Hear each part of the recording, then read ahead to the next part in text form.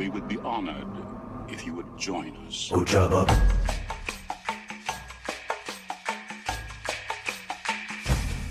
Ojaba. It's a trap.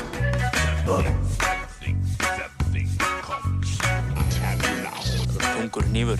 Now I feel like I'm taking the whole empire myself. Þessi hnífur á að vera þungur. Stay on target. We're too close. Stay on target. You may fire when ready.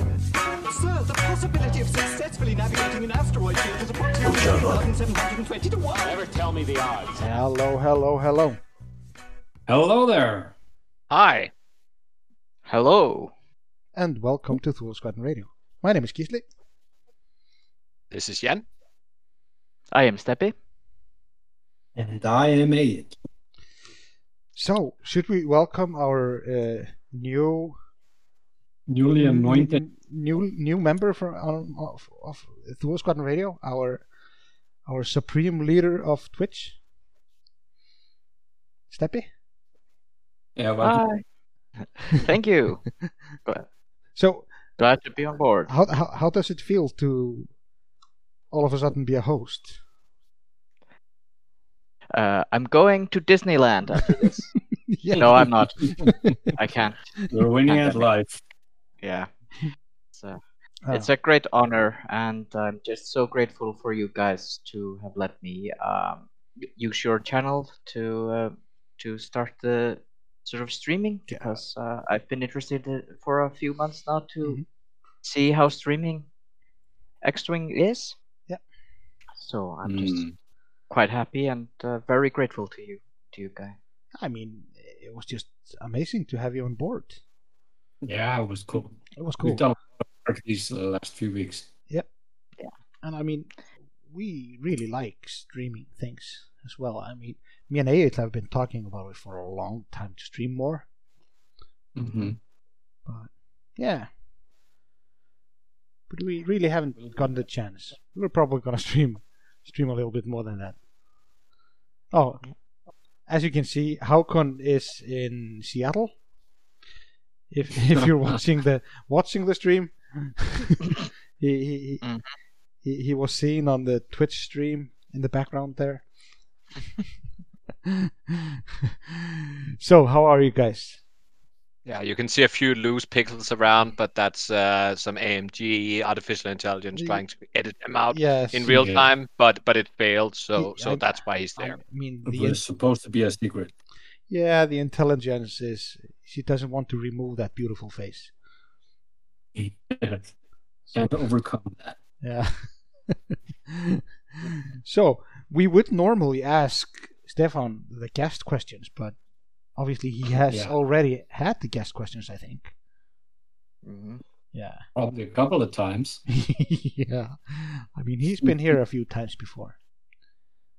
So, should we start the news? I mean, there are mainly just one big news this time around, right? Yes. There really is. There really is. It was the Atomic Mass Games news article. Yeah. So, we actually got a little bit of extra news, but we can talk about that when we get to the OP stuff. Yeah. But but let's just get into it. I mean, there were a lot of stupid people in chat. Yeah. Wait. I need to. I wanted to wait. Yeah. You wanted to wait? No. Okay. No. Sorry. Wait. Yeah. Yeah. Just keep on talking. I need. We'll to keep on talking. Do some editing stuff. Well, that's the benefit of watching us live. We are also right now live on Twitch. Very experimental. There will be a few visuals for those watching, but this is still an audio show. So, but a little bit. So because I have it right now. I wanted to play a little thing here. See, I'm gonna put it on. Yeah. Easily, you're going off script. Yeah, I know. I mean- it's the best part.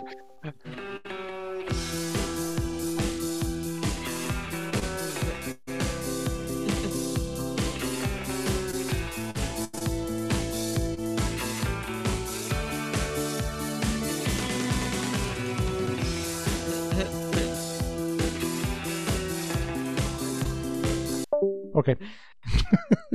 Atomic? Atomic, yeah. It wasn't supposed to be that long.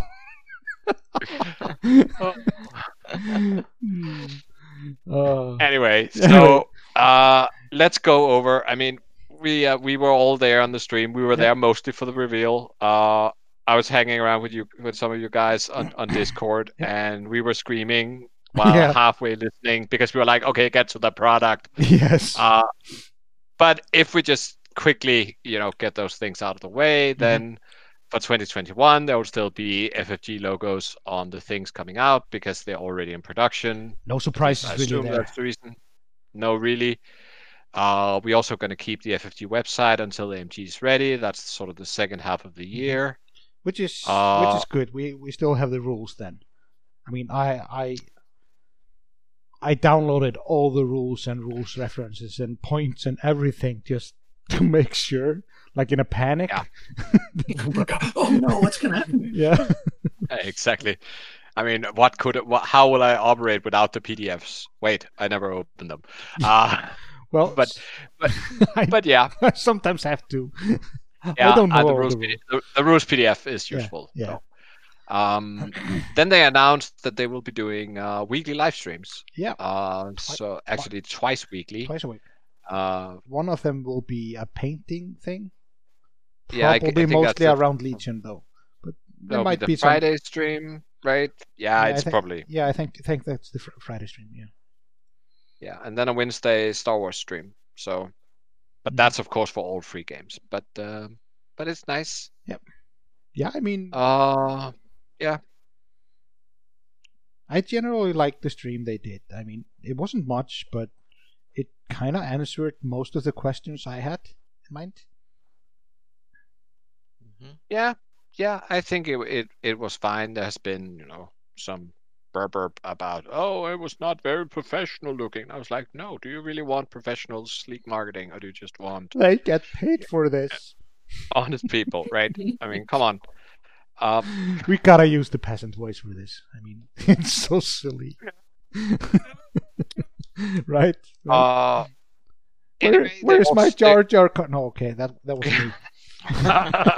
Yeah, that was Gisli Definitely only you. Well, calling for Jar Jar. Well, to be fair, Alex Davey, he didn't even hint of the Jar Jar. He actually said he told people about the fans of General Jar Jar. Yeah. God, I mean, this will eventually be just about as bad as the World of Warcraft people will know the Ghost Crawler promised me a pony.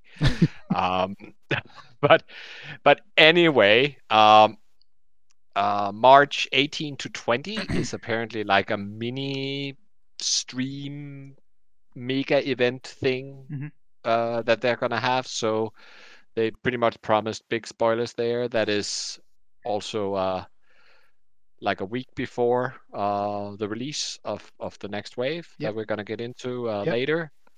Then they talked a lot about OP, including promising a big announcement on OP today, which they did. Well, it wasn't a big announcement. I mean, they didn't really say anything new, except they silent a few voices about the World's Invite that had already come. Yeah, they are gonna fulfill that.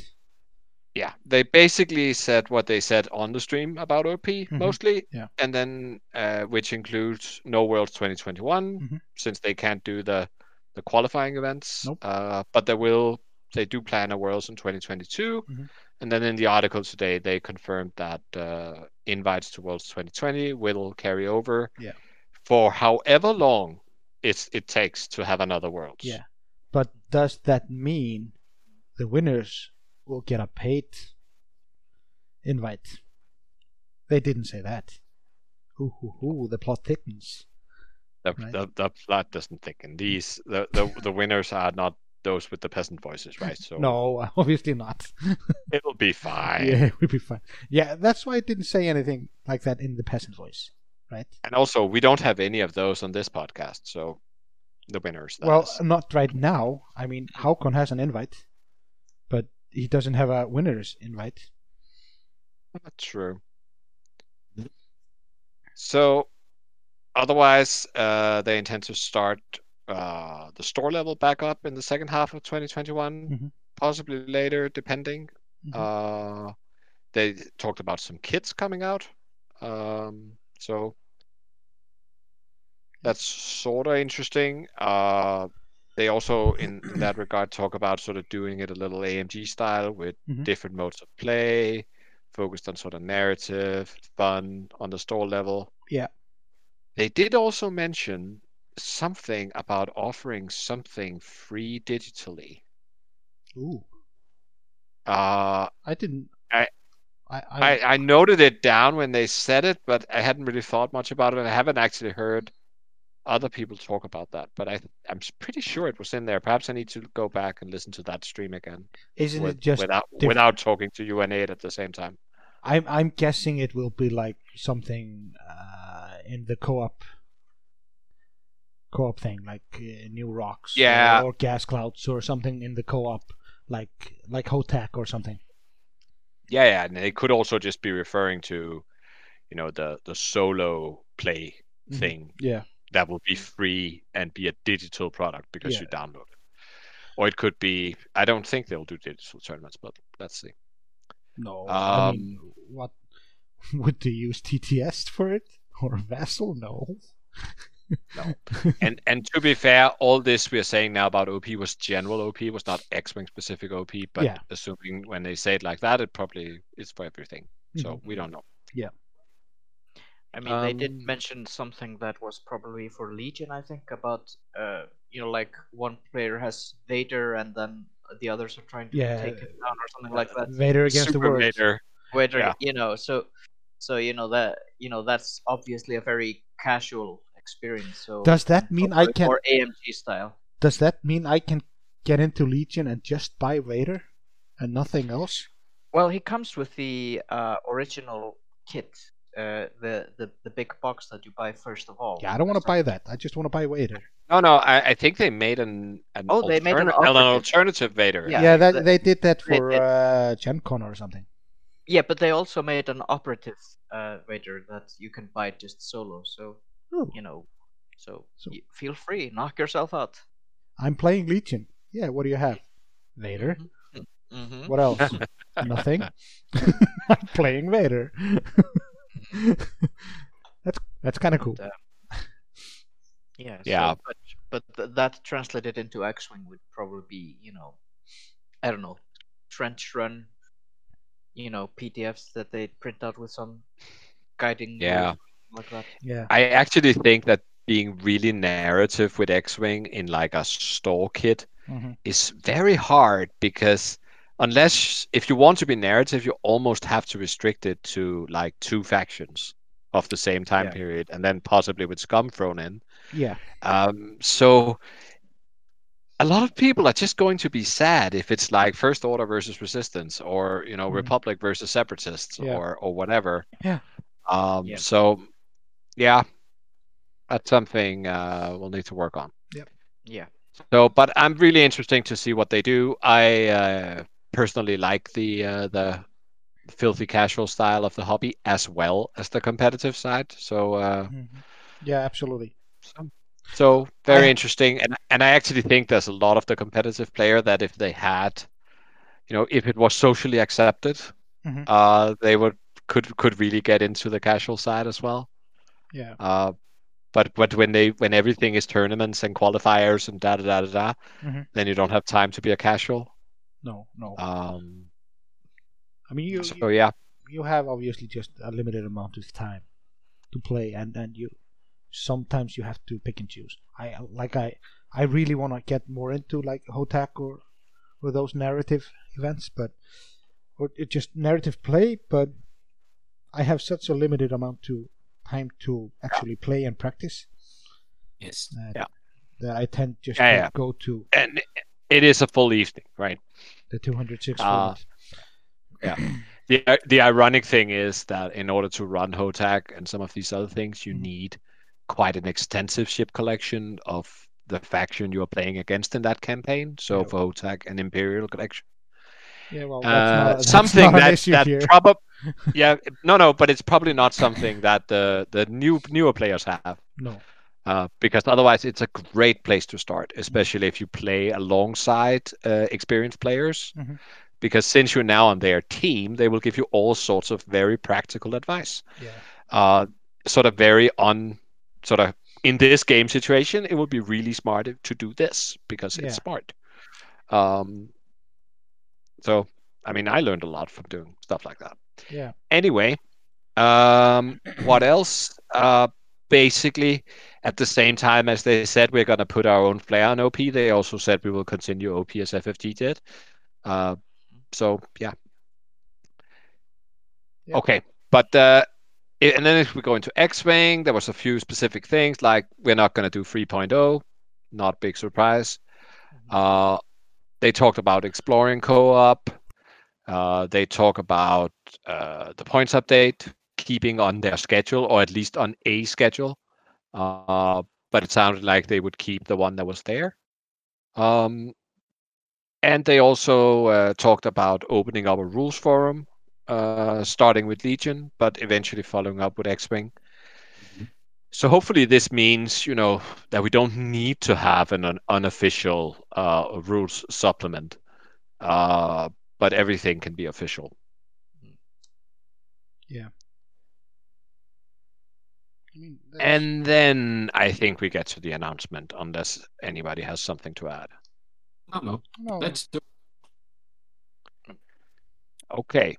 So on March 26th, we are going to get free squadron packs. And let me just, if I click here, doop. Yay, it works, I think. Yeah. So the first of these is the Phoenix Cell Squadron pack. I mean, all these were spoiled by both something European supplier, but also by Lion Ramparts late last year, and I think we in a previous episode speculated on these. So we got the A-Wing part right. Yeah. So what do we have here?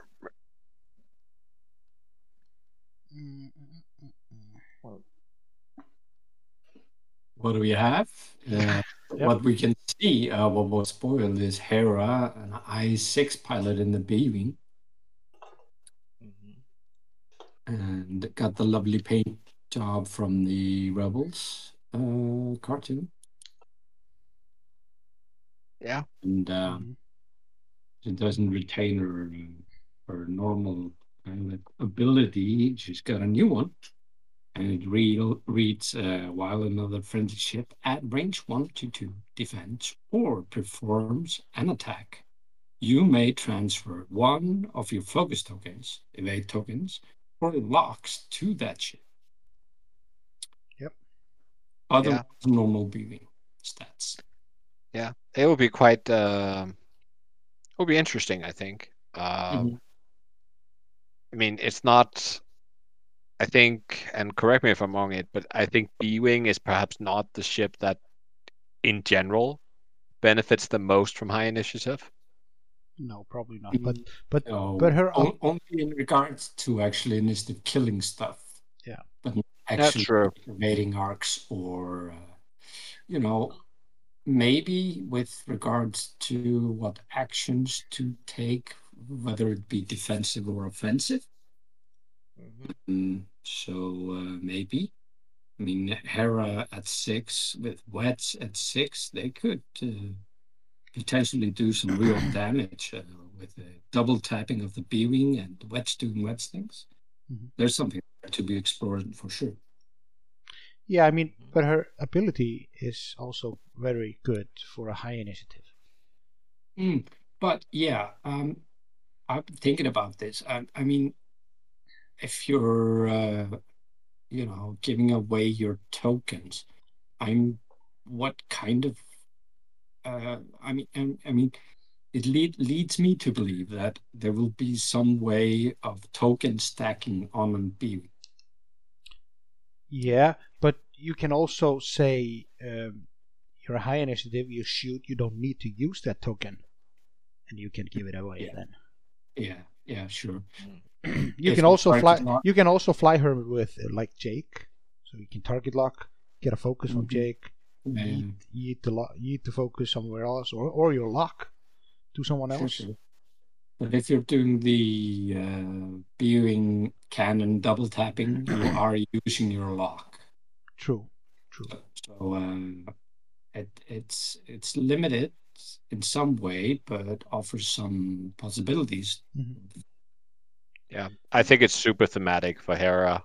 I mean, she's always there to help, and this is it's like a core rebel ability. This, and I'm sure that there will be found a use for it. The timing window is really, really good. Yeah. And there might actually be some config for a Bleedwing config. Yeah, I mean, if you see that ship in Rebels, it basically kills a cruiser in one shot, which like a big one, like the same that Moff Gideon has in in Mando. So it might be something like adding a red dice or something to the shot. Yeah, it's might get a crew or a gunner. The E2 config from not a config, but a mod in 1.0 added a crew slot. Yeah, I mean in the Rebels thing, I actually think there was a pod at the other end where Sabine was sitting, maybe, or at least it was Sabine who modified the ship. Yeah, so there was a gunner pod. Yeah, so she did something, and there was a comment about never get between a Mandalorian and a weapons package. So, I mean, it could either be the title Bladewing, which I think it was called, or it could be Mandalorian weapons package. I'm pretty sure it would be unique. But I think there's some potential there. It could also be a unique cannon that takes 2 cannon slots, and if you shoot it in max overpower mode, you can shoot for 2 turns or something. Yeah, but still, you were talking about and you, Jan, about the I6 not really helpful on B-wings, but it still is. You have a reposition. You have that barrel roll, so it is good to be an I6. I'm not sure Hera will be more expensive than some of the other B-wings. Braylon, for example, I still think Braylon's ability is better than this. Oh yeah. So maybe about the same price as her. I mean, you have to put this ship into the perspective of the actual faction that it's going in, which is the Rebels.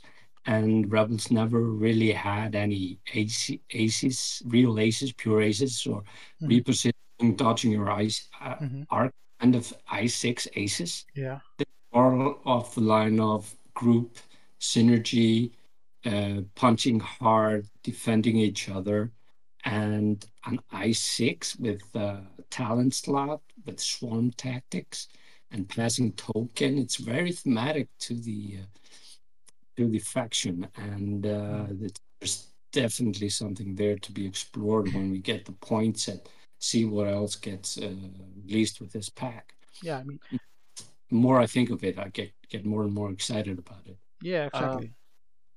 Jack Christian in the chat is saying, I guess timing of Hera's ability is such that you can give away a target lock to allow another ship to fire a proton torpedo. Yeah, exactly.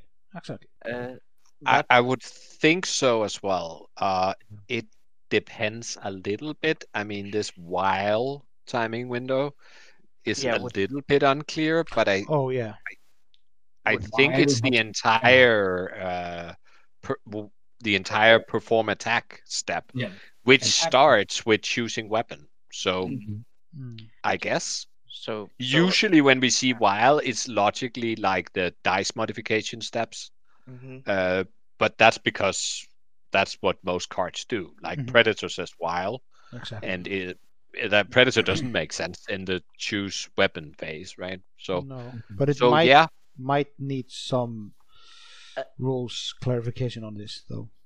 At the very Possible. least, at the very Yeah. least, if it doesn't work like that, then while would certainly cover. You have a big shot coming up. You draw a complete blank. Yeah. Oh, Hera to the rescue with her lock, and woo. Exactly.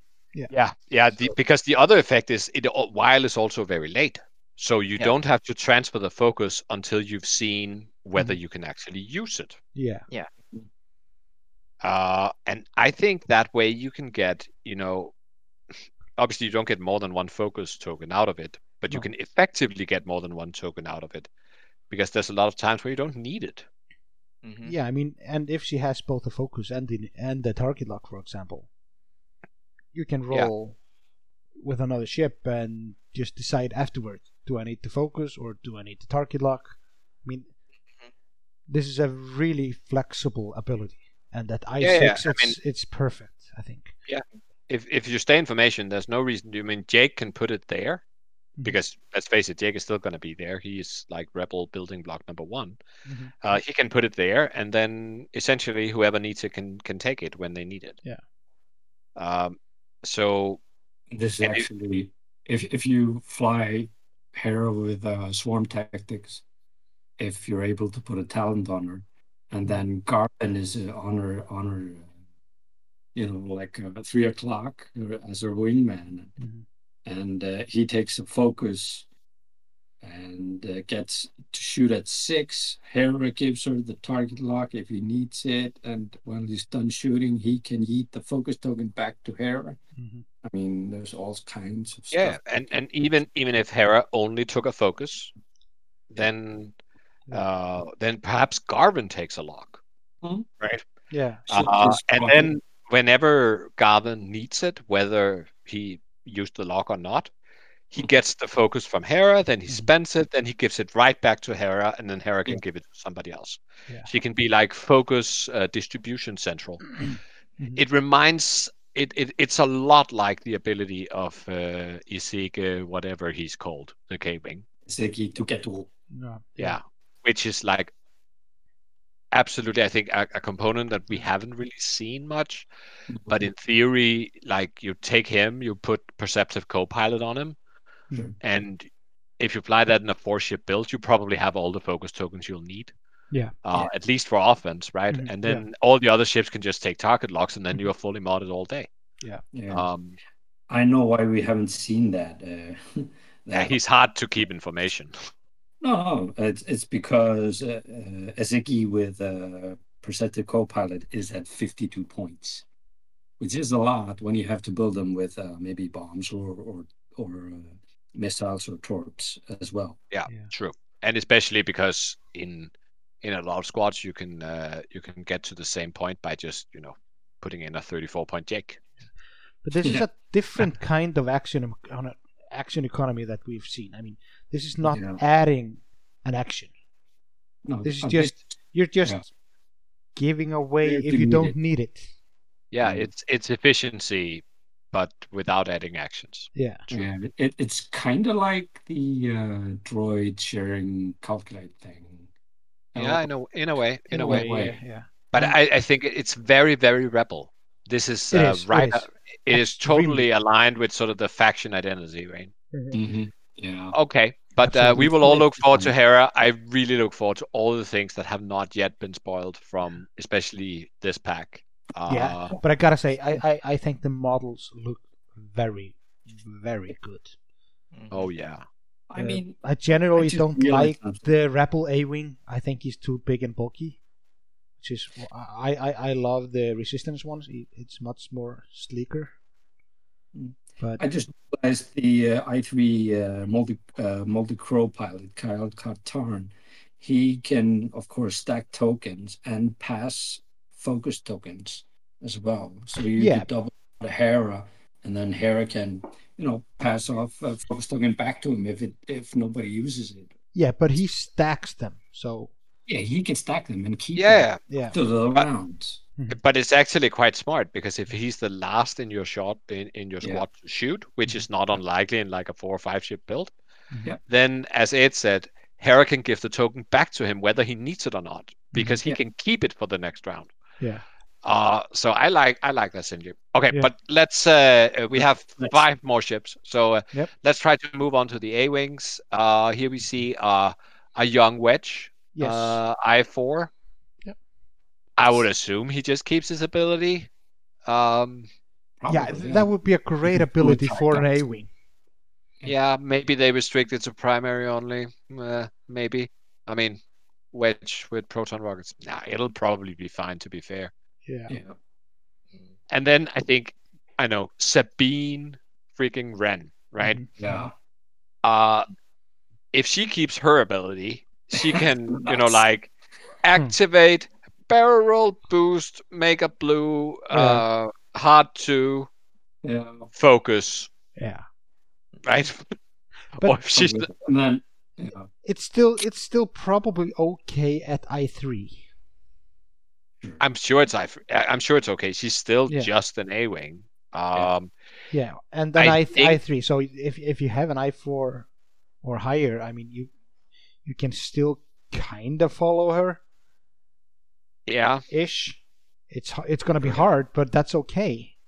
It's okay to have a super maneuverable I3. I think she will also be hard to kill. I mean, it will probably become relevant to run Debris Gambit on her again. Mhm. Because then she Yeah. can. Yeah, Debris Gambit and something else. yeah. Yeah. If she gets 2 talent slots, that's not. Yeah. I don't know if non-dedicated A-wing pilots get that. We'll see. But also, I mean, we can probably assume that there will be other pilots there. I mean, if you look at Rebels, which is clearly the source material for at least all these 3, Hera. and Yeah. we see both Hera, Ezra, and Ahsoka fly Mhm. A-wings.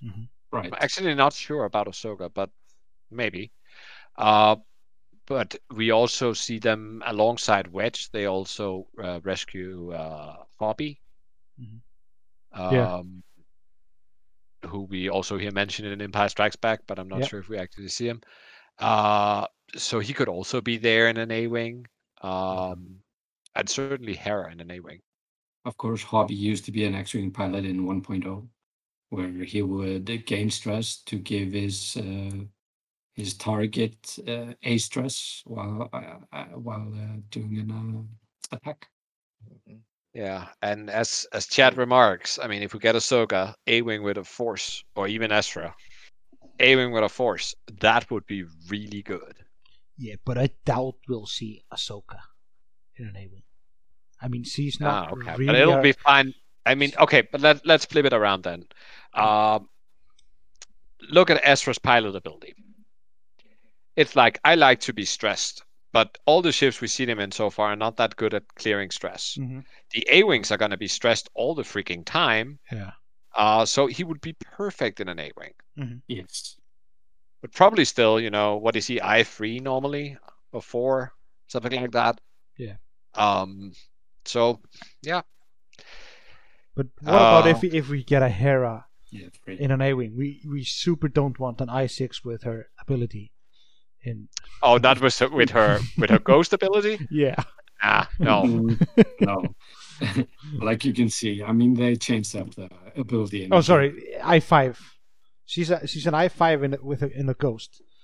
And I6 attack in a shuttle and the speed. No, but what if she had the same ability as this B-wing ability?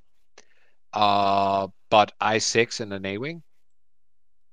Wouldn't that be? I mean, it wouldn't be, worryingly broken, no, not that. No. but it would be good, and it would be an I6 A-wing, and we all want that. Yeah, but I was talking about the VCX where she's allowed just to change her dial. Yeah, yeah, no. It's fine. I'm hard out on doing that in an A-wing. Yeah. Give it to me. That's way too much blue. It's like I will 2 turn that way, 2 turn that way, or 5 straight. You don't know. Yeah, exactly. A 70-point A-wing. Yeah. This Base. isn't Vader. Come on. Yeah, that would be stupid. Mhm. Okay, and then finally, I mean, the obvious thing that could also come as a sort of like a Rebel A-Wing fix. I hope the pilots will be the Rebel A-Wing fix, but there had been some talk about maybe the Rebels actually also had these, I don't know if they were called RC2s, but the ability to rotate the guns. Yeah, they did. I mean, it will thematically be a little bit weird to put them here because this is like early Rebellion, and they surely didn't have the experimental RC2 or whatever you called it there, right? But but if they put it in, I mean, again, they could just pivot and say, well, this is like single or double unique, so you're not gonna swarm it, but you can make Jake happy. I don't know. Very, very happy. Yeah. Okay. But let's move along. Mhm. I'm gonna try to boop To and boop. to the Sky Strike Academy. Yeah, again, out of Rebels. Yep. This is actually where they rescued Wedge, Hobby, and let's say they that was also a third guy, but he didn't make it. Spoilers. True. But Sky Strike was actually not associated with the Defender. It was mostly normal TIE fighters that they flew. Yeah. So don't get your hopes up for seeing an Imperial Wedge in an Interceptor or something. Yeah, but I gotta say something. You're right here. Sky Strike Academy Squadron Pack. Oh my God! Yeah. It's not even there. You are clearly mistaken. Check your eyes. I see it too. Maybe it's just Icelandic guys, right? Anyways, but check out the paint job there. Oh, I love it. Look, it's perfect. It's correct now. Yeah, I love the It's yellow. always been correct. Yellow prototype Defender. Yeah. So this is Volscaris. I gotta say, why do I have to own 2 more Interceptors? You can never have enough Interceptors. No, it's the best ship in the game, or at least the prettiest or something. But no, Volscaris here is the Sky Strike Academy sort of. I don't know if he's the commander or the sort of lead teacher guy. Yeah, wasn't he the guy that flew the Defender in Rebels? He later joined Thrawn's TIE Defender Elite program and lost the Defender prototype fighting Hera. Yeah. Hera was in an X-Wing at that time, though. Boy, was he. It is, I think it's the end of season 3, I want to say. When she rolled in under the bridge of the Star Destroyer. Oh my God! Yeah, and the Star Destroyer was like trying to make him pull off so they could shoot her. But then they just shot anyway, and he got ionized or something. I don't remember. But I mean, the Defender is depicted as a real beast in Rebels, like almost invincible. Yeah. And they also kind of needed a whole army just to defeat this one ship. Yeah. So well, it's kind of depicted that way in the original TIE Fighter video game as well. Yeah, exactly. And I mean, also just in the game, X-Wing. I mean, it's no pushover in X-Wing, that's for sure. Yeah. No, I mean, you can only fit 2 of them in a squad. Max. But I'm actually going to make a comment. Why is it that in reality, then you make a prototype, and then you learn from that, and then you make the real thing, and the real thing is better than the prototype? But in Star Wars, the prototypes are always stronger. I mean, look at the B-Wing prototype we just talked about. Well, the B-Wing is different. It's more of a fighter. Oh. No. became I more think of a you're fighter. looking at this wrong. I think you have to compare it to like concept cars. Look at what we can do, but it's not cost effective. Yeah. Especially I'll for buy that. Empire. For Empire, that's definitely the case. Mm. Yeah, it may also be that B-wing only work if you have a Sabine in the co-pilot seat. I don't know. Possibly. Yeah. Okay, but anyway, we could see again like a TIE Defender Elite because Yeah. that's how they continuously reference that ship in Rebels. Yeah.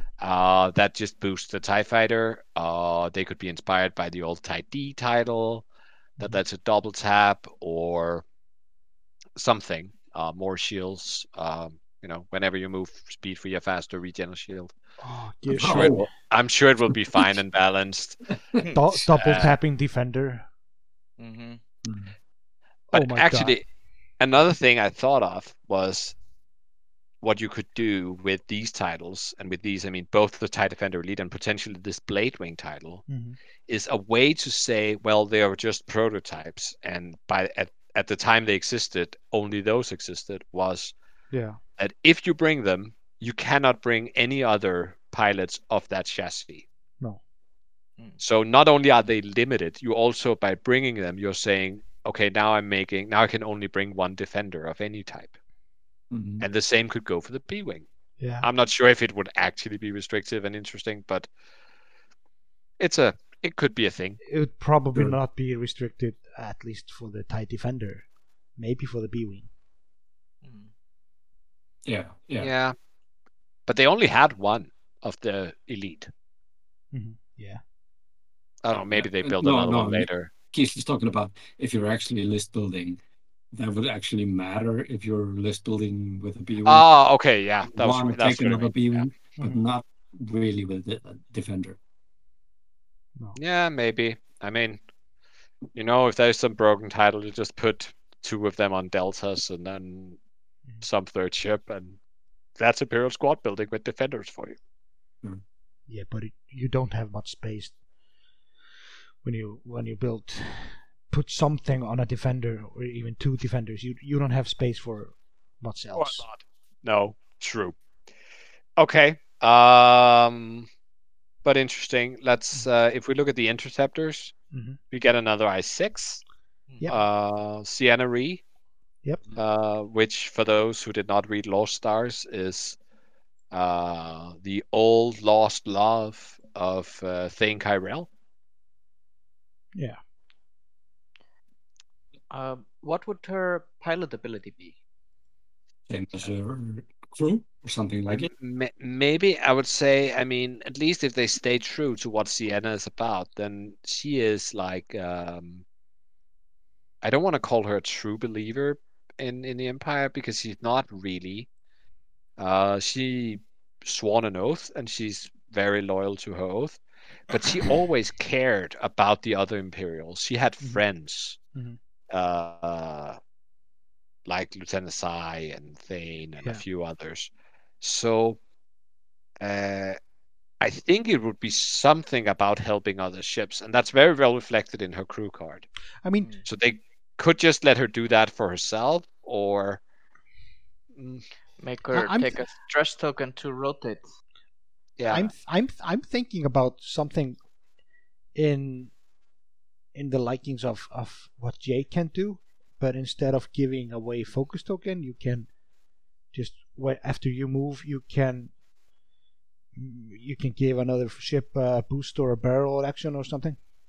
Okay, so like a better version of what is that the worst pilot we've ever seen in the game, Swoop. Yeah. In the Torrent. Mm-hmm. The one that have an average performance of 3%. Yeah, exactly. But this is obviously an I6 interceptor. Interceptor, so her pilot ability can be blank, right? They could go with like a sort of 10 level pilot ability on her, and it will still be great. And if she's giving away free boosts, then I'm going to be stapling her right next to my Darth Vader. Yeah. Well, you might need to have the action on your pilot. Hopefully. Yeah. Well, I'll be stapling her right next to my Soontir Val. Vader, Soontir, Sienna. Or just boost exactly. Yeah. Order 666. 666, Here we yeah. go. Yep. But this is our name before someone uses it, right? have any of you? Yeah, it is. We came up with it already during the stream. I'm sure we were first. I mean, nobody else could think of this. No. We are unique snowflakes. Yes. Have any of you read Lost Stars? No. No. Okay, there is a fantastic scene where just after the destruction of the Death Star, it's a very interesting book because it starts sort of chronologically before A New Hope. Okay. And it ends around the Battle of Jakku. Okay. And then you follow Sienna Ree and Thane Kyrell, who grew up on the same planet and were childhood friends. Battle of Jakku. Yeah. It's all that. Wow. It's all the way, right? Wow. And they meet Tarkin and at a very young age when they celebrate Empire Day or something on their planet, and then it just goes and goes and goes. They eventually join the Imperial Academy together. They're the best in the class. They're competing, but they also maybe a little bit of love, and there's a little bit of Starcrest lovers going on, and then you begin to experience a lot of the events of the movie, but from the perspective of one of them. Oh, nice. That is so interesting. Yeah. So she was on the Executor when the bounty hunters came in Empire Strikes Back. And there's some few comments on that. Oh, well, now Vader's coming back from that Cloud City place. And she had just left the Death Star and so had Thane Kyrell when they blew it. And there's all this. And after the Death Star, Thane defects and she hides it. And then they have their night of passion. And it sort of springs along, and they end up on each side of the conflict. And it's a very interesting book. But the scene I wanted to call in that means a lot in X-Wing is that after the Battle of Yavin, it is actually Sienna and Lieutenant Sai, she's also from that book, who is sent out in a Lambda shuttle to recover Vader. And Sienna never met him before, and he just comes in, he looks at them like, go in the back, and then he goes up and flies it. So we should canonically have Vader in a Lambda shuttle as well. Yeah. I gotta say, I really like having Star Wars book encyclopedia enthusiastic guy on the show. It's really good. I like it. So thank you, Jan. We can do a book review section or something. I don't know. I will need to prepare because otherwise I'll be rambling on for 40 minutes. So, like I so always do. what you're saying? We should start a book club and have a open book meeting once a month. Maybe. Maybe we can get a guest slot at Cantina. Yeah, maybe. Okay, but Gisli, talk about Gideon Hask. Oh, Gideon Hask, an I-4 interceptor. While we perform an attack against the damaged defender, roll 1 additional attack die. Yeah. That sounds familiar. But this time, he comes with 3 reds. Yeah, that's so bad. This is just Fenn Rau in an interceptor. I'm really surprised. Yes. Wait a minute. Why do they call him Inferno 2? Because he was in the Inferno Squadron. But he never flew an interceptor while he was actually in the Inferno Squadron. True, he was. Well, no. Well, not necessarily. I mean, he was the sole member of the Inferno Squadron left. Everybody else had left, right? But I mean, isn't it? He was the only one who stayed with the Empire. Yeah. But even if you have the same pilot on multiple ships, don't they usually have different titles? No, they don't. All the ghost things are called the same. Okay. It'll be fine. I think it's weird. We will come to it later when we review... Oh, yeah, that's true. That was an unintentional foresight there. Yeah. But I mean, what else could we see in this pack? I mean, we do have, as far as I know, I actually haven't seen it, but in Jedi Fallen Order, the video game, there is apparently an Inquisitor called Second Sister who flies an Interceptor. Yeah. Interceptor with Force. Yeah. No, please don't. Yeah, No, Interceptor. if it's just going to be one or two Force, one Force, wouldn't that be, and priced appropriately? It'll be fine. And if she keeps her pilot ability, then it's basically an Interceptor with 2 Force and a possible crack shot if she's still. No, because it's not seventh. It's not Seventh It's- Sister. This it's is Second second. Sister. Oh, Second Sister. Oh yeah. Yeah, Okay. I mean, we've never seen her outside that game, so we don't know what she Okay. can do. Oh no, but I mean, oh Jesus, can you imagine like Fifth Brother or Seventh Sister in an Interceptor? That would be yummy. Fifth brother, man. Ooh. You should. You do have a 3-dice gun, so no homing missile needed. Oh, it's a good thing we're not recording this via video because you would see the shit-eating grin I have just thinking about those pilots in on Yeah. the Interceptor. Okay. Oh yeah. I find it a little bit amusing. You had regards when we were talking about Force on A-wings, and but when it comes to interceptors, yeah, let's do that. I'm all in. Hell yeah. Because That is- people generally don't like terrorists. Oh, Okay, check that. Speaking of terrorists, and thank you for the segue, Gisli. Since you are our resident Scum expert, Me? why don't you lead on this one? Yeah, you're the only one who plays Scum here. Yeah, Fugitive and Collaborators Squadron Pack.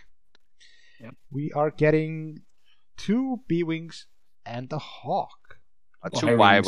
Y-Wings. Y-wings. Y-Wings, sorry, not B-Wings. Scum B-Wings. I am in. B-Wings with Oh, illicit why shots. What Y-wing? can go wrong? Okay, if We haven't I'm seen a just Hawk doing in- ammo. We haven't seen a Hawk in 2.0 yet. No. That's right. So, Scum is actually getting a new-ish ship. I mean, Yeah. I think it's a good fit for Squadron Pack because Hawk is like one of those ships where, I mean, unless you're a silly person, you probably only need one. I mean, after this, I'm gonna own 3. But Yeah, me too. Maybe 4. yeah, Oh, well. it might be 4 as well. I don't know. Possibly.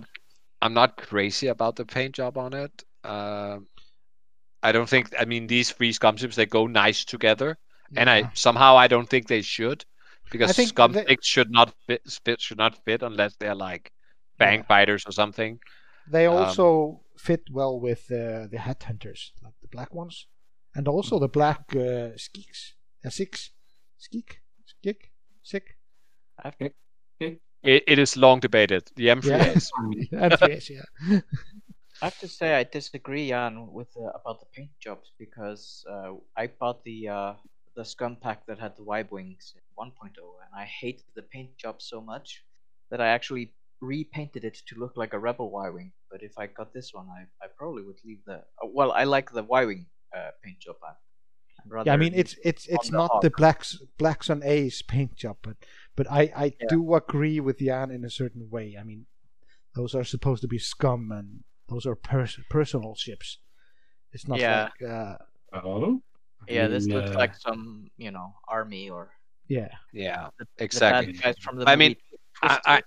I actually really like the Scum Y-wings from the from 1.0 Yeah. because Yeah. they looked like they were extra worn down, and the Rebel Y-wings look like shit already. So Yeah. I thought that was really good, but this is okay. It's more the Hawk. I really like the color the Hawk had. It was like, yeah, I'm just some dingy freighter. Mhm. That is Yeah. odd, but it is this one, fine. Actually, the Y-wings here, I mean, they don't have their plating on, but they have a new paint job. How? I mean, is this Black Sun? No, I No, think this is not the Black Sun. they are Thank you. unaligned, all these, and we can talk a little bit about the characters of the 2 Y-wings. I've made some research, but but they are all unaligned. So they are fugitives and collaborators. They're only in it for themselves. They're like true scum. They're not like criminal organizations. But how do you like the Hawk model? Is it very different from the normal one? Wasn't it the same one? I think so. I think it's the same one. Yeah, it's pretty much. They usually sculpt, right? I Mm. don't know. Come to think of it, the Y-wings actually look like the old Y-wing model. No, they don't. They have the big turret. I think Yeah. it's just the same sculpt. I'm looking at a photo of the old one. Yeah. with, But to be fair, I still miss. I really need to have like.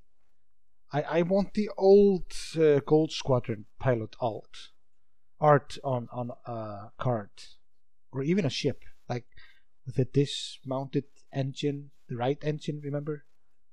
Way too Yeah. forward. Oh yeah. Yeah, where they were screwed up the perspective so bad. Yeah. Yeah, we want that as a model. True. Yeah, absolutely. But I mean, anyway, it is a safe assumption that this pack will include the Moldy Crow title. So Yeah, it makes you wonder how far FFG thought ahead when they only put the Moldy Crow title in the Rebel conversion kit. Yeah. They're not included in the Aces thing. No. Did they? I don't think so. I don't. No, I don't think so. Maybe they actually had a few of these sort of repair cards. I'm not sure. I will check. Anyway, we get Kanan freaking Jarrus. Yeah. From his time when he was, hiding out, or just he lost his master in Order 66, hid out for a while, drank a lot. That's a whole nother that's another book there. It came in the Hot Shots and Aces pack as well. It did. Okay. Okay, that's fair. That's good. But he has the 1.0 ability from the ghost ability. Yeah, but isn't that the same as he has in 2.0? Is it? Might be. Yeah, it is. Who flies Kanan? I mean, this is kind of discounted Kanan because he only has the one force, and I doubt that it'll be utilizing his pilot ability and has force to his pilot ability. Why not? I mean, if you have imagine flying him with, I don't know, Fenn Rau. I think rolling 5 dice at you and you're getting one less die for defense. Well, it would be it's more when you are the attacker rolls one fewer attack die. So Sorry. Okay, whatever. Fenn Rau. But yeah, it would make Fenn Rau in your face in range 1 if the guy shooting at him has one less die. Absolutely, and if he decides to shoot at Kanan's, whatever, it still works on himself. Well, yeah, I would actually say that there's in a Hawk chassis, especially with the Moldy Crow title on, then using the force for the ability is probably the right way, because you probably have 2 focus tokens lying around at least in the early game. Yeah. But I think he will be really, really, really, really strong. He will be annoying to try to kill, because he can. I mean, we already know that Hawks can actually live for a while. But if you think about it, his ability says in your turret arc. So even if you put the Moldy Crow on, you can't have the 180 arc and have it work there. No, he'll have to spend some more time rotating. That's true. Yeah, it's kind of like a Ketsu kind of thing. You want the arc probably just in front. So it's probably more efficient to not fly him with Moldy Crow than just fly him like an orbiter. So you fly in a big circle around the enemy, sort of pointing your gun in towards where the real fight is happening.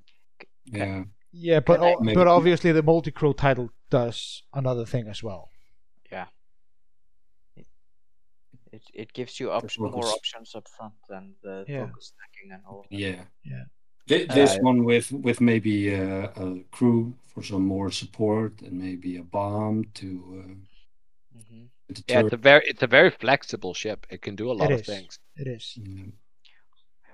Can I add one pet peeve I have seeing this card? Mm-hmm. So now we have a Hawk with a force on it, but Jedi Knight Kyle Katarn has no force while flying. That's because he's not a Jedi Knight.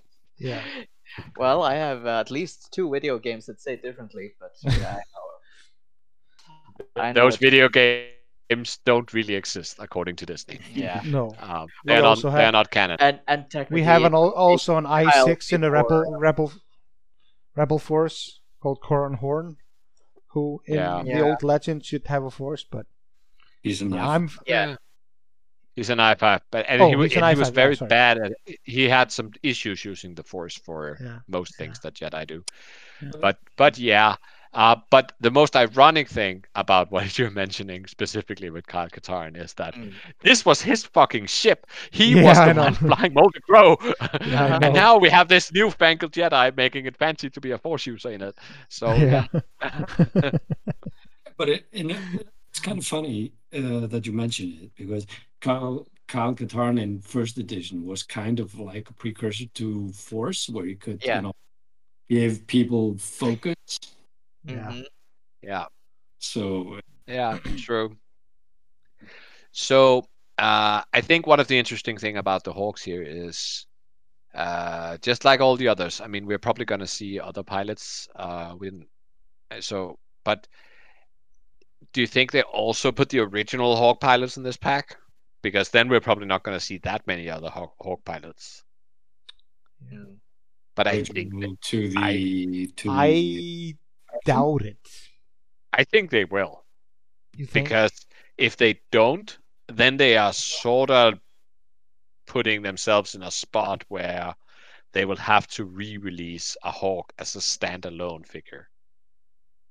No, they already, of course, released it with the conversion kits, and then you got the ship. I don't know. Yeah, but I mean, could you ever be in a situation like 2 years down the line where you were like a newer player and true. and I want to fly Palob or Torkel or somebody, and now I have to buy this ship and then buy a conversion kit just to get a pilot card? No, but if you think about it, will it have the Rebel Hawk pilots as well? No. I don't think it will. No. And we might never see those.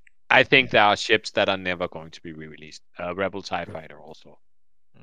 I don't see it happening. I was actually not holding hope out for the Y-Wings because Scum and Y-Wings, I mean, I think they could have put something else here, but that's not what they did. However, you can say if you look at the ships where the conversion kits, I don't know if did them wrong is fair, but you felt a little sort of underwhelmed when you look through the conversion kit and you were like, okay, there's 2 named Interceptor pilots, there's 2 named B-Wing pilots, there's 2 named A-Wing pilots. There were 2 named Scum Y-Wing pilots. So very sort of underfilled, right? And I think that's what these squadrons pack can fill up. The Hawk just doesn't need it as much. I think it's super interesting to have Kanan. I hope we get at least 1 more new Hawk pilot for Scum. I hope so. And then, like 3 or 4 new Y-Wing pilots, though they will also have to put Drea and Cabell in there. Because if you look at the Resistance pack, right, there was a lot of pilots in there. If you look at the Separatist and Republic squadron packs, there's a lot of pilots for each ship in there. Yeah. True. I think the one with the least pilots is probably the Belbulab, which also doesn't exist as a separate pack. No. So, but I think there's going to be a lot of stuff in this for Scum players. Like you will probably get some false transponder codes. Hopefully some new crews. They could also carry over some of the crew that is Scum legal from the Sys Firespray. Not sure if they will, because there is actually a little bit of lore about Kanan at this time, so they might find somebody in his past. Blendin points out that there are 6 new pilots in the Resistance pack, which I can't remember the name of, but I bought it today. Heroes of Hero Hope. Heralds of Hope. Heralds. Yeah. Hope, Yeah, Hope. yeah, that was 6 new, but that was across the X and A, right? Yeah. I think there were 4 new A-wing pilots. Oh, that must be more than 6 new. There were 4 new A-wings. Suralinda, somebody else, Merle, and Sefton. Yeah. And then there were new Poe, new Snap. Yeah, he says here not including Poe and Temin. Yeah, okay. So 8 pilots. so it's probably 8. Yeah, so it's Yeah. 4 of each, right? That was new. But they didn't include all the existing A and X pilots because they had already been re-released. Yeah. I mean, they are in the A-wing pack and the X-wing pack, so. But in this case, you re-released. I mean, the A-wing is just 2.0. He wasn't in 1.0, so. Yeah, true. But in this case, I mean, I think that I also don't think FFG actually wants to keep having to print the conversion kits. No. I mean, they're already sort of hard to get if you should need one. Mm-hmm. Anyway, yeah, as I linked to a little bit, I mean, I'm not sure that I think the Y-wing was the most interesting ship. I would much rather have seen Star Vipers or Kyrixes. But yeah. Anyway, we don't know much about these Y-wings. I managed searching through forums. I can hardly read what they say, but apparently it is Arliss Hadrassian. And Arliss is a female human who used to work for the Empire, flying a TIE fighter. But then she was like, nah, I'll just go out and have my own little thing leading the Amaxine warriors, whoever they were. And eventually she became a First Order collaborator, assassinating some senator. And Lima Kai is a security officer who was eventually killed by Iden Versio. And that's sort of what we know. So she's also at some point probably a scum thingy, but turned to First Order things. So yeah. They're a little bit weird, I think, because they both have this sort of Empire First Order thing going on. But probably had a scummy interlude between the two. Yeah. Either way. Yeah. I like anything else. Yeah, I think it'll be interesting. And yeah, I hope we'll see more squadron packs. I think there are some ships that they are a good match for. I think they should. Lambda. Yeah, I think they should consider the space that is like one large base and one small base ship. Yeah. Sort of like the old what was it called? Heroes of the Resistance or something. Because that way they could release like Rey's Falcon, they could release Lambda, especially I think is sorely needed. We could also see something like a Shadowcaster, and then make it so that you do it with a large base ship that hasn't been released before, and then as a little bonus you get a small base that you probably already have, but you might get some extra pilots for that.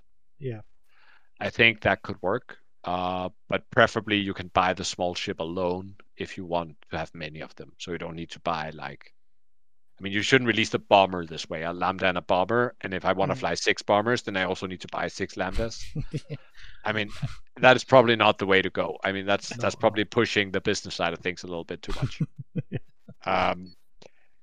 But I think that could be a good way to go, to sort of so you expand an existing ship, and on the same time you can introduce this new big base thing. Yeah. maybe in the future. You don't know. Yeah, and I mean, I think it's time for the voice of the people, the peasant voice. But I mean, we do see there's a lot of people who are, well, I don't know if there's a lot of people. There are some people. What who about the are- squadron packs? But the squadron packs, they promised that they would never put things out that were not in the conversion kits. It's a money grab, I tell you, a money grab. Yeah. And I mean, it's been what, 2.5 years? Yeah. I think FFG did all the players a big solid by even making the conversion kits like they did to begin with. Exactly. And they were from what you got. And if you look at, I mean, you may say, but I bought these ships. Yeah, you bought them and you got them and you played first edition with them. Now they all of a sudden they designed this entirely new game and all these entirely new pilot cards. And developer time is not free, nor is playtesting of any kind. So, I mean, I know Rebel players who've barely bought a ship, unless they sort of like just needed an extra B-wing or something. But if you were a Rebel player, a pure Rebel player, then once you bought your conversion kit at the launch, you'd never had a need to buy anything else. You picked up the Squadron and Aces pack, right? Mhm. And then maybe the flappy B-wing was too much for you to resist. Yeah, I think there's almost 3 years since Rebels had a new ship coming out. Yeah, and Sauce Renegades doesn't count there because that was not a new ship. It was just no, but new pilots. I just think we are in a place where, especially as Star Wars diversifies and if less things focuses around the Galactic Civil War era, then, I mean, we can either keep pushing it down and the ships you get will be more and more, memey and weird and out there, or we can stick to the set we have. And I mean, for both Rebels, Empire, and Scum has a significant amount of ships. Yeah. So, but there can still be new game experiences if you just keep adding, new pilots every now and then. And there will be new upgrades coming in from elsewhere. And so with a combination of pilot packs and some of these pilot packs, well, they might come with ships. That's just what I'm saying, right? Some of them are a little bit more expensive, but then you also get some ships. But we gotta get past this point where we think that what we are paying for when we buy a miniature is the miniature and the cost of printing the cards. It's not about the cost of printing the cards. It's about paying the salary for the people who figure out what to write on those cards and to do the art on those cards and to keep the game running and keep rules changes and all that.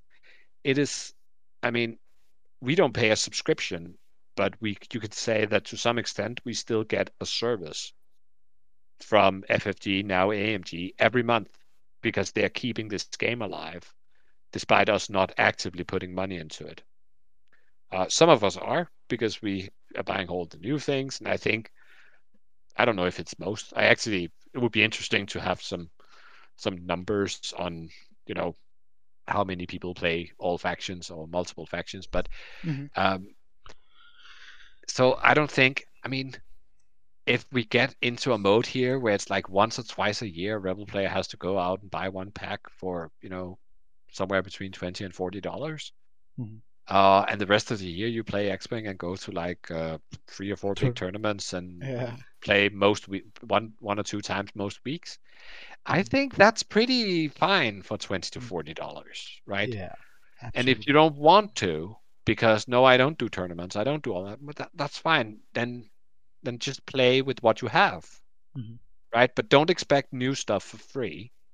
And yeah, I think that's just it. Just annoys me, and I think it's sad that people get sad, right? So, and I really hope that, I mean, FFG tried doing the re-releases, and they did fabulous models. Like the B-Wing was fantastic. The new B-Wing that came out, and in general, all the new models are at least as good as the first edition ones, if not better.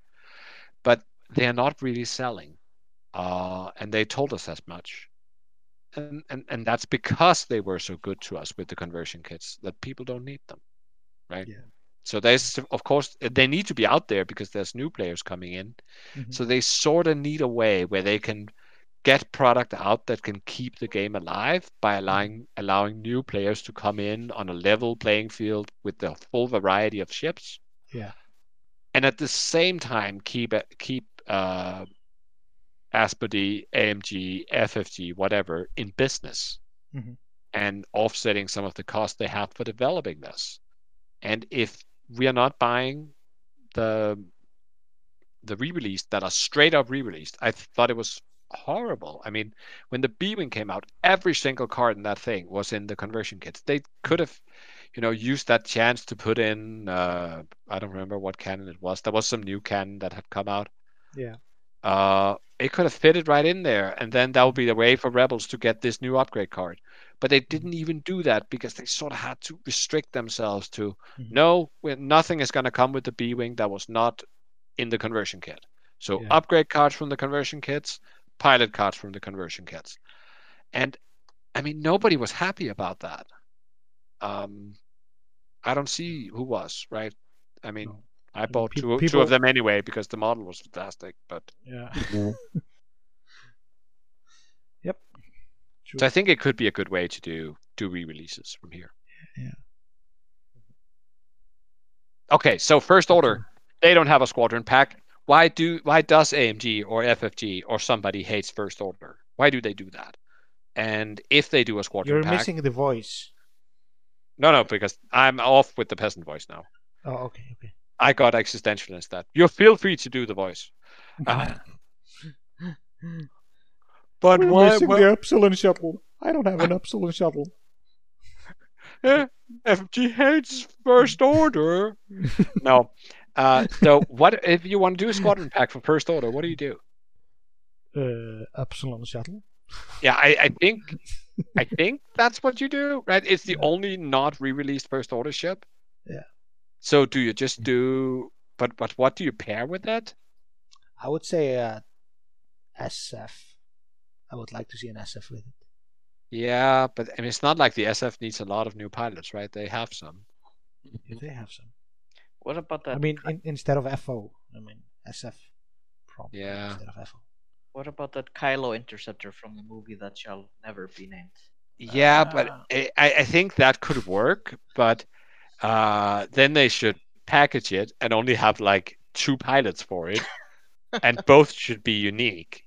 Because otherwise, if it's ever feasible to fly 3 of these TIE Whispers together, then again it would be a little bit harsh to tell people to buy 3 Upsilons, especially if they probably already had 1 or 2.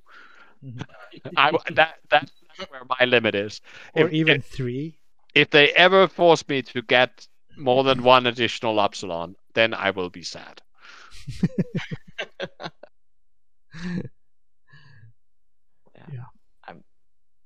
Yeah, I don't know. But I think we would expect them to be next. But I could see, more than 1 squadron pack for each faction also. Yeah, absolutely. I mean, why not keep going, right? Yeah. Absolutely. Well, and technically, I would also see more like hotshots and aces and just card packs as well going forward.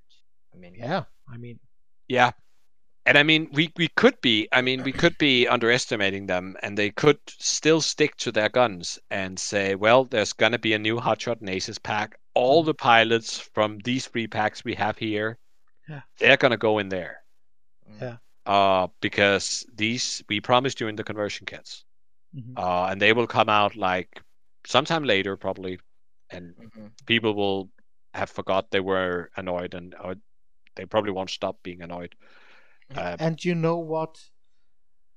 They could also in the future, I'm not saying yet, they could just bring out, let's say, new Vader pilot and price the old one out of existence, and just basically say we want new pilots, different pilots, same pilots with different abilities, just to keep the game fresh.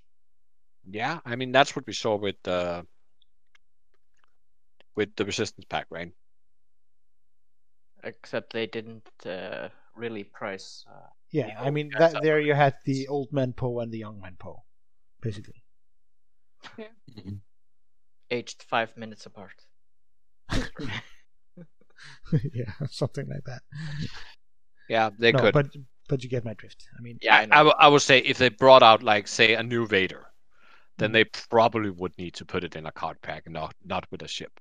Oh yeah, And especially if it meant that the old Vader would be quote unquote unplayable, right? Yeah. Okay. So that we didn't touch on. Yeah. Kind of. Has Kanan ever been in a Hawk? I mean, canonically? no, but he flew all kinds of dinky freighters. I think they do take some liberties in that. I mean, there was only one Moldy Crow, and I don't think canonically anybody else except Kyle Katarn and Jan Ors ever flew a Hawk. Yeah. And he's titled Lost Padvan on his new pilot card. Yeah, because he sort of was at this point. I mean, he was sort of drifting from job to job, always getting in trouble, drinking every night. Yeah. So and then this instance of a new title. Yeah, and then this smart-ass Twi'lek came around and told him to fight against the Empire, and well, then he joined her ship. All right. Okay. Let's move along. I'm gonna take this away. So next on the menu, we have Mr. Gisli. Thule Challenges, yes. Thule Challenges. Yeah. Remember what the challenge was? Oh, somebody says in the comments that Kanan did fly a Hawk in the comics. That's my blind spot. I don't read Star Wars comics, but I should. I read some of them, but I should do it more. Yeah, I that's true. I remember that. I read some of the Kanan comics. I had the first book or something, first 6 or 8. First 6 or 8 comics. Are they available digitally? Yeah, probably. I mean, it was the Marvel. It came out 5 years ago or something. Oh yeah, but I think Marvel has like an app, which is sort of like the Netflix of comics. I should really check that out. I read the Poe comics, and they were acceptable. I mean, you learned about Terex and Suralenda and stuff. Cool. Yeah. So, Thule Challenges. Gisli, I challenged you to make a pirate version of another podcast's signature segments and put Thule flair on it. Yes. So how's it going with that? Yeah, I can do it right now. Okay. So I have. So you gotta be with me on this. I mean. Yeah, I think I know what to do. Yeah. So yeah, exactly. So this is Thule's best tip of the millennium. Of the week. Yeah, exactly. Exactly. Apparently these guys practice or they do editing. I don't know. Yeah. One of the two. So this is just my tip of the week is how it's kind of an easy way out though, but how to get better at X-Wing. So first of all, to get better at X-Wing, you need to play games. And you need to play more games and more games against opponents that are better than you. Because when you lose games, you should really try to learn something from the game. I mean, it's no use just losing games and not thinking about it. Think what you did. Whine about dice. Yeah, don't whine about dice. I mean, obviously dice can fail you. It happens. I mean, but it happens way fewer times that people actually think they you really remember the bad dice rolls, but you don't really remember the 20 average or slightly above average rolls you got. Oh, true. And that's enough about dice. I don't want to talk about dice. Yeah. Think about your game. Think about where your mistakes were. And it often happens to be 1 or 2 rounds earlier than when everything kind of went downhill for you. It might be because of positioning, might be because some obstacle that was in the way. It could have been an obstacle that you actually put on the table. And that brings me to obstacle formation. What works best with your list? How can you maximize the effect coming from your obstacles for your opponent? What kind of list does he have? What kind of list do you have? Do you want to try to set up a rock formation that's best for you or worse for your opponent? I mean, it often depends game from game, even though you're flying the same list. What kind of obstacle placement you want. So practice this. It's called turn 0. Also, practice with a purpose. Either by yourself, or it's great to have a sparring partner. I'll do this. So practice turn 0. The first 3 rounds, practice the end game, try out multiple things. And even when you're saying practicing for a tournament with a certain list, and you go weekly to just a league night or something, try to even fly a little bit differently than you usually would. I mean, if you're not trying to win that tournament, I mean, you can just as easily just lose every game because you were trying out new things to see if it works. Heck, I mean, sometimes it just might even be a better tactics. You could find something new to do which works better. So when I'm not competing, I try to fly differently, just to work things out in different scenarios. And I would point out, even if you're flying Imperial Aces, try to joust. See what happens. Why not? Try to joust a swarm. Yeah. Sure. Find out if you are actually Dale Cromwell.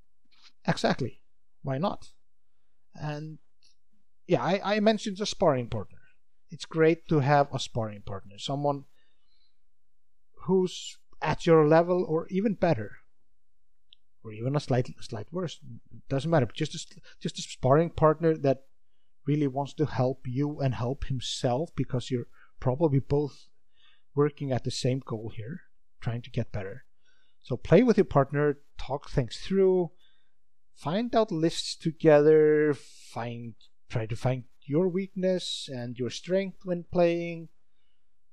Don't get stuck flying a specific list type while practicing, unless you're practicing this specific list you want to fly at that tournament. Try to get reps in with lists you normally wouldn't fly. I do that. I do that a lot. Yeah. Study the top medalist. May I add something to your point here, Gisli? Yeah, absolutely. Actually, I've played almost all my practice game with the same partner, my dear friend Christian.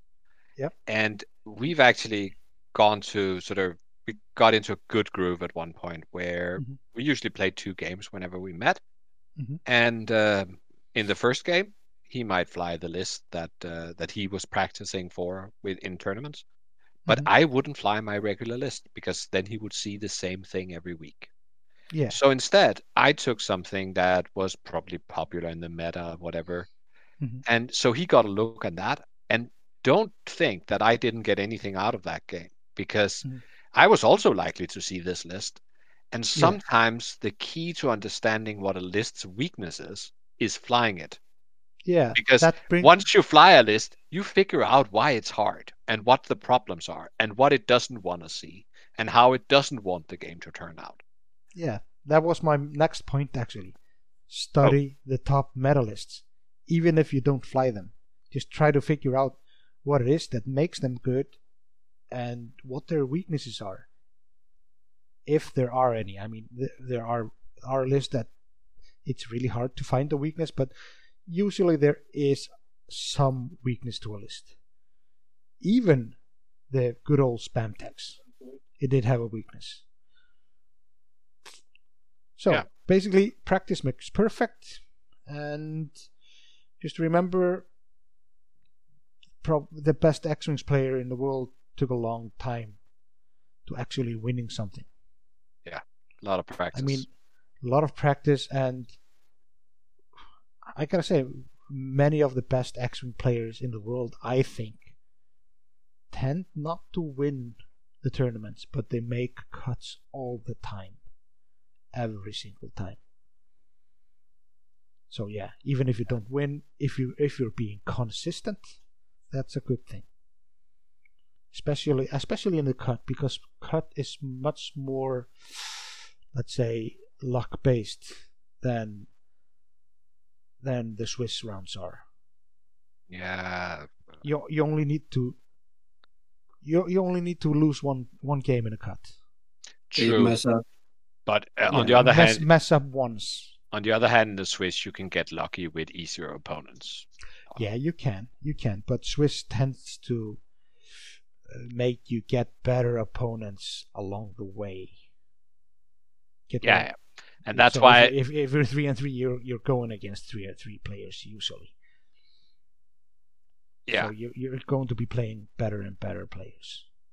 Yeah. But you can be lucky in the first 4 rounds and then lose the last 2 and then make cut. Because, perhaps your round 4 player was another bad player who's also been lucky and so on. I mean, but it's always possible. I see your point. There's no safety net. There's no, okay, I'll come back next game. I can still make this. No. When you Exactly. mind So the cut. basically, consistency is the key. Yeah.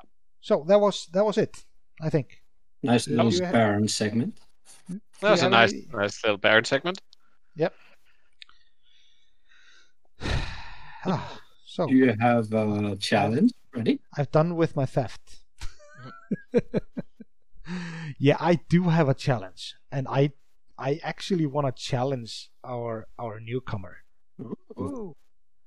Yeah, and I know I'm gonna be pushing it a little bit with this challenge of his, because, and he might not do it straight away or even in 2 weeks, but I We want don't like long Yeah. challenges. We don't like long challenges. no. Gisli. Okay, I will bring another challenge I will just bring another challenge next time, but for someone else. But this is for Stefan, Okay. and we all know that Stefan loves to fly Vader, and he barely does not fly anything else than Vader. So what I want to challenge Stefan to do is to take part in a larger X-Wing tournament, like at least 50 people or something, flying something else than Vader. It's Kylo, isn't it? Oh shit! No, I hate flying Kylo. How is that for a challenge, Aid? And Oh, Stefan, of course. Jesus. It's a tough challenge for you. Well, I have to. I'll start finding tournaments then, and then. Oh my god, what am I going to fly? Oh, chat says you should fly Anakin. I Yeah, agree. I was going to say. 7B Anakin. Ooh. Yeah. Well, I did try flying Anakin a couple of times, and he usually ended up not becoming Vader. Let's put it that way.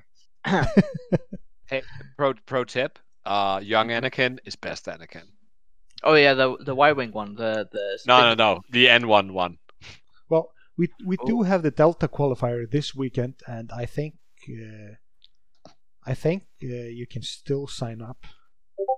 Just saying. Just saying.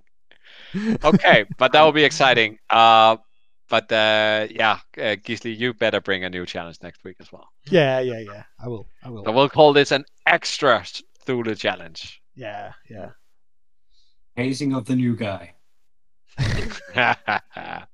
Great. Excellent.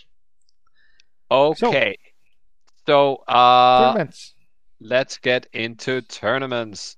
And now I get to do this live. Look, there it is. The pink brain that matters. So we have 2 tournaments to go over. We'll start with the GCP Alpha Qualifier. Yep. So that is this one. And if we look a little bit on the stats, then I'm not going to go all of them, just do a few highlights. Most played faction was Rebel with 21%, followed by Scum and surprisingly Republic. Okay, wow. Rebels and Republic have the worst cut rates, but they were not atrocious. It was like 14 and 14.3 and 12.5%, with the average being 19.6. So they made cut at least. Yeah. The rest of the faction, Scum had 36% cut rate, which is crazy for Scum. Crazy good, yeah. That's crazy good. And the other 4 factions were around 18. So really Scum won and everybody else lost.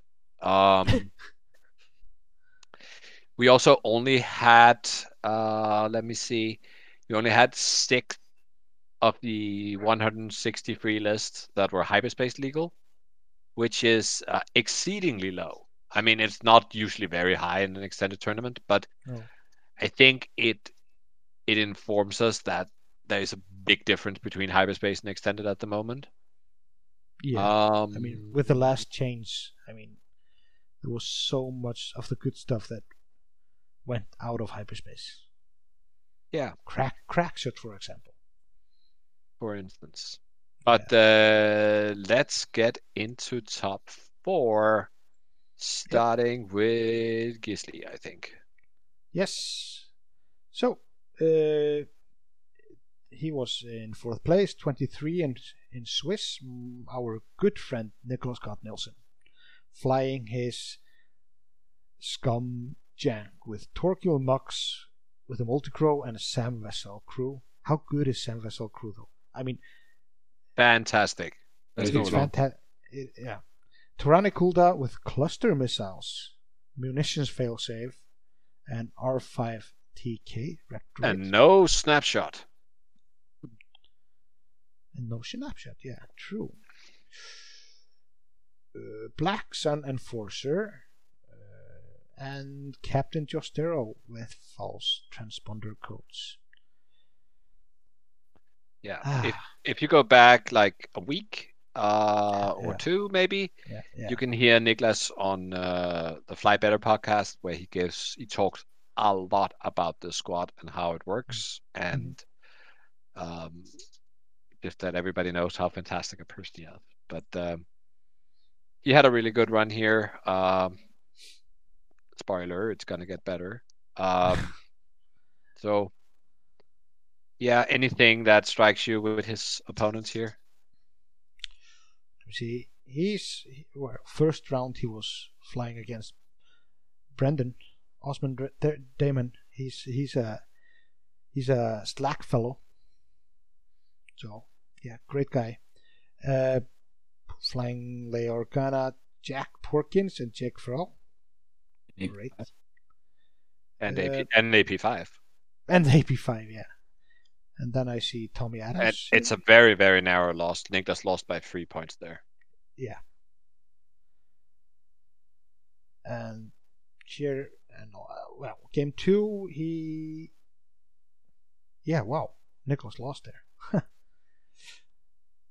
Okay, game 2 against Tommy Adams, flying Han Solo, 2 Blue Squadron escorts, and Tal Squadron pilot.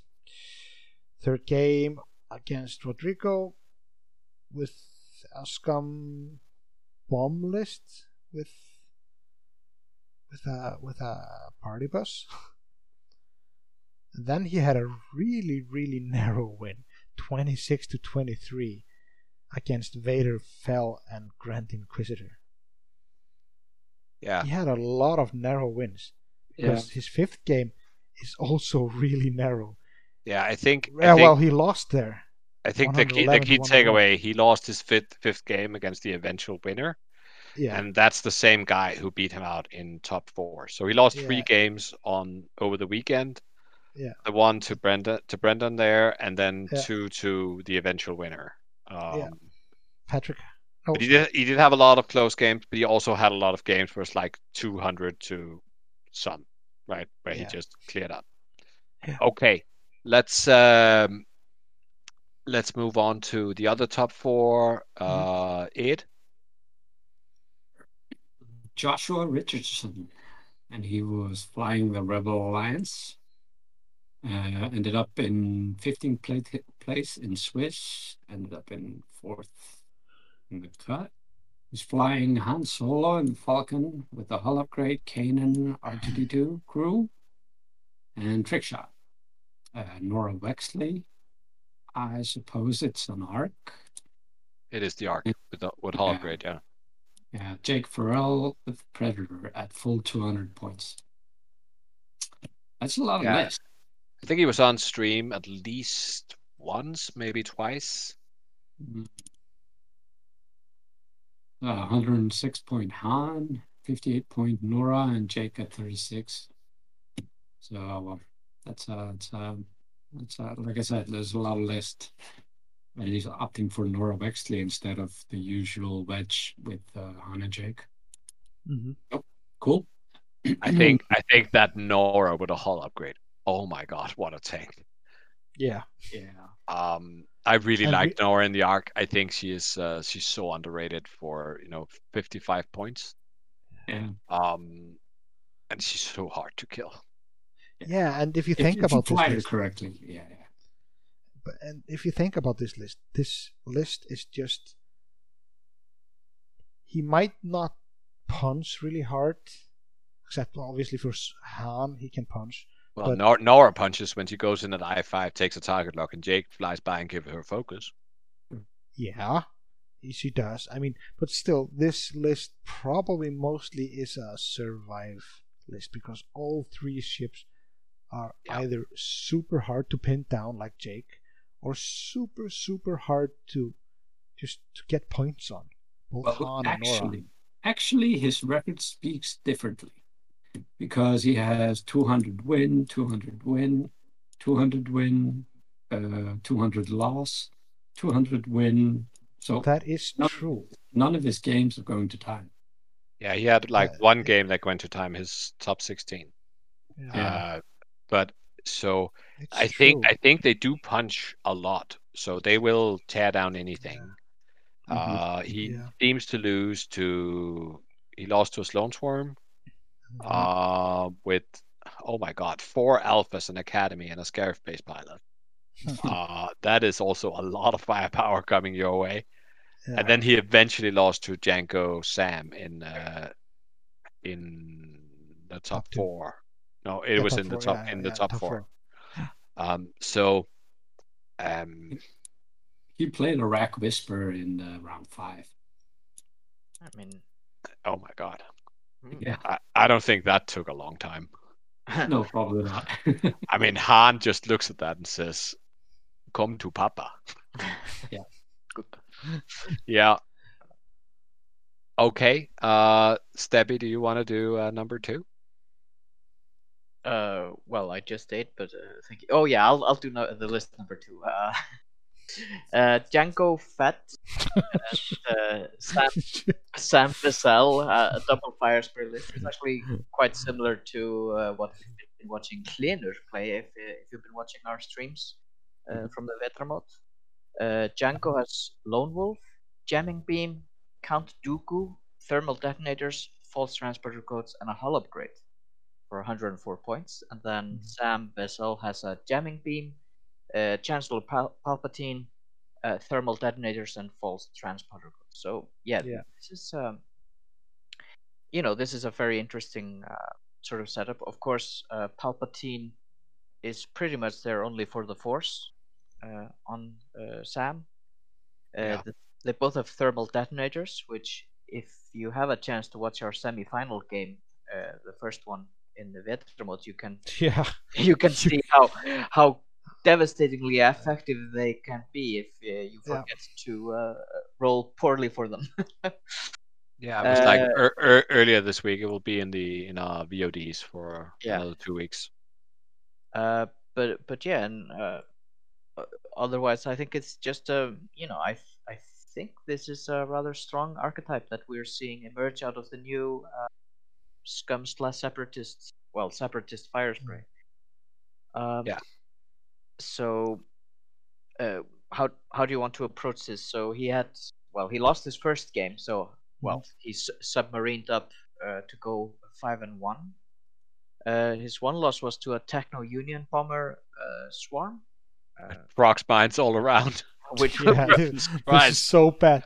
This is so bad. And Discord missiles. Yeah, I can imagine. So, I can imagine it's they just ate him up before he had a chance to do any of his tricks, And I would imagine that swarms are more difficult. But look at Game 5, though.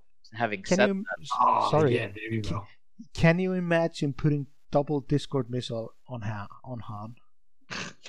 Just in the beginning. I mean, it's a big base ship. Can't really do anything about it. There's no Han. This is a Janko SAM list. Yeah. Oh yeah, sorry. But still, they can't barrel roll. They can't do anything about it either. True. Yeah, put it on them.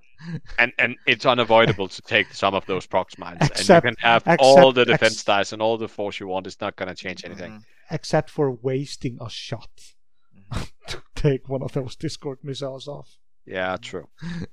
But you probably have to. Yeah. But yeah, he actually faced a lot of ships in a lot of his games. And I can see that by the fact that I can barely fit all his games into my screen at the same time here. And that was not the case with the other one. So he played a lot of swarmy things. Yeah. I'm surprised by the amount of 200 zeros. There's like 3 of them over the day. When you count the top cuts.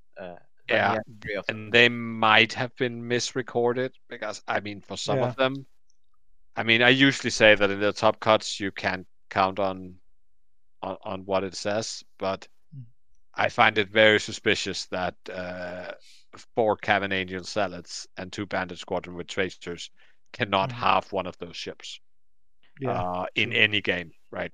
I think that's weird, but it doesn't matter. He had 5 wins, so clearly he made cut. And from there, score doesn't really matter. Mm-hmm. And look at his top 16 as well. Cartel Spacers and Mining Guilds. It takes time to go through this and to do it while only losing 5 hit points in total of both ships, so 10, I guess. Less than that.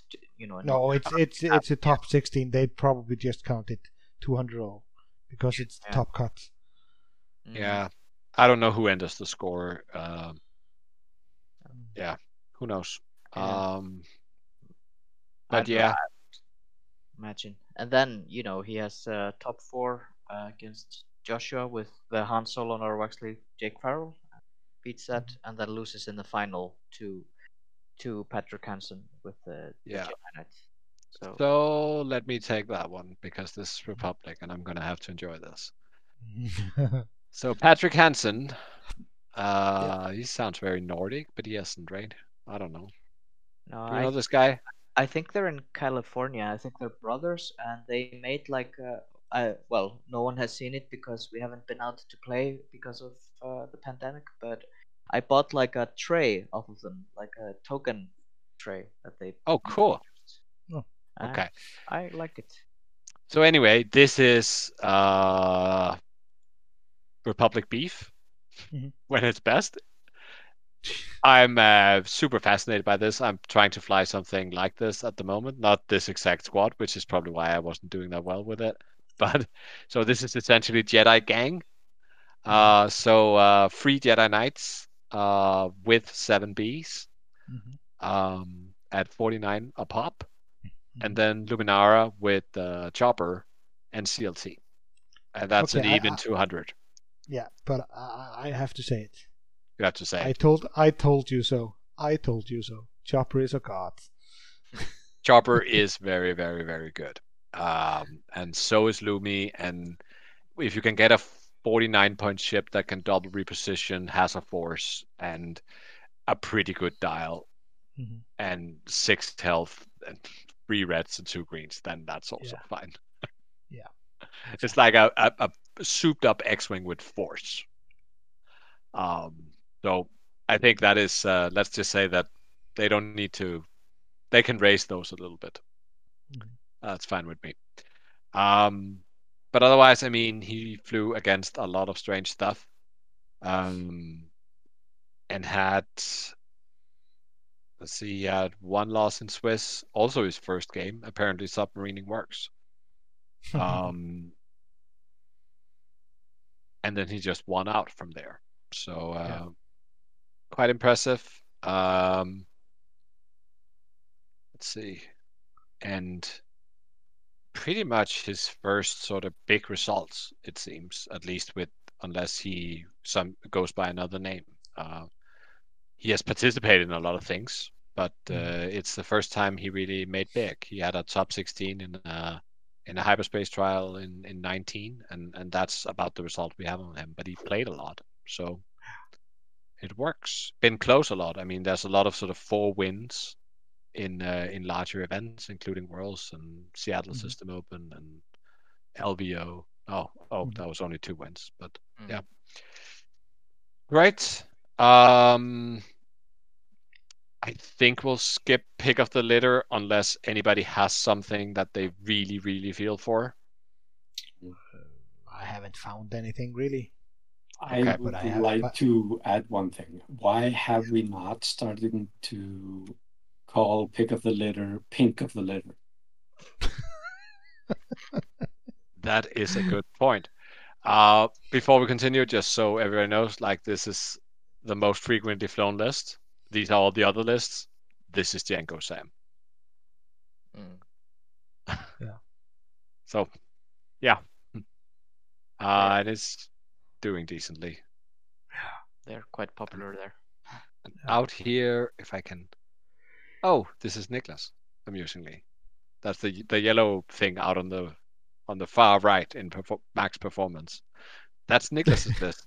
With 5 games flown, 4 of them by Niklas. So it would have been even further to the right if Niklas has been flying all of them.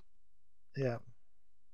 Okay, but let's get into the other one we have, which is the DXM. So I guess let's just go in reverse order. I mean, we have on number 4 we have Enno flying Nomlom with Dengar, false transponder codes, jamming beam, SAM vessel crew, and 6 spacers with jamming beams. Very high strength of schedule. Probably had some tough games. Made it all the way to top 4. So you have 6 spacers there. Are you shooting jamming beam with one of them? No. You just add it for the memes. I'm just if you're shooting against a reinforced ship. Yeah, I was about to say that. That's the only situation where you shoot a jamming beam. No, I'm just wondering if you have like one of them in range 3 and the other one range 2 or 1. Do you shoot a jamming beam even at the range 3 ship that has only 2 dice, maybe against, I don't know, 4?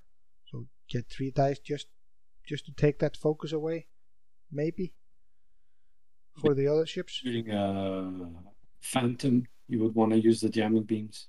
I don't know. Otherwise, you won't take all the damage you can put, even if it's a range 3 shot. Yeah, maybe. Okay. Yeah, I tend to agree.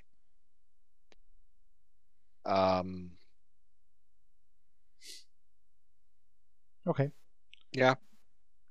4th place. Yeah. Yeah, and then we have Julian Hood. Yep.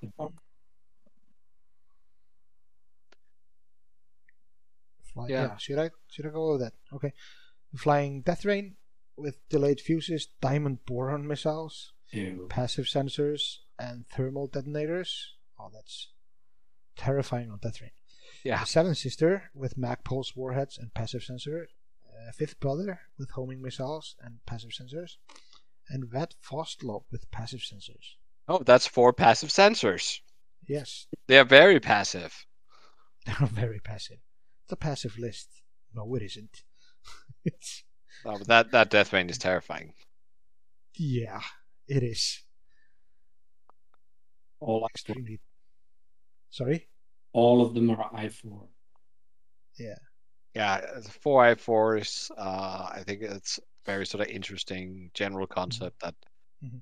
has on occasion worked a lot. And he actually won out all the way until he didn't anymore.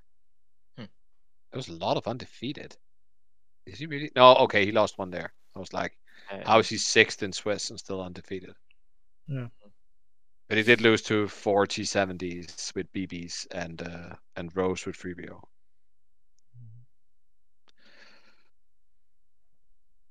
Okay. Okay. Stefan, you want to take the next one? The Shellen Bubble one. Sheldon Bobble. Bubble. Abo. Yeah. And he was flying. Well, he was flying a Scum Jack, I would guess you call it, the 4-ship Scum with Torani. A Niklas variation.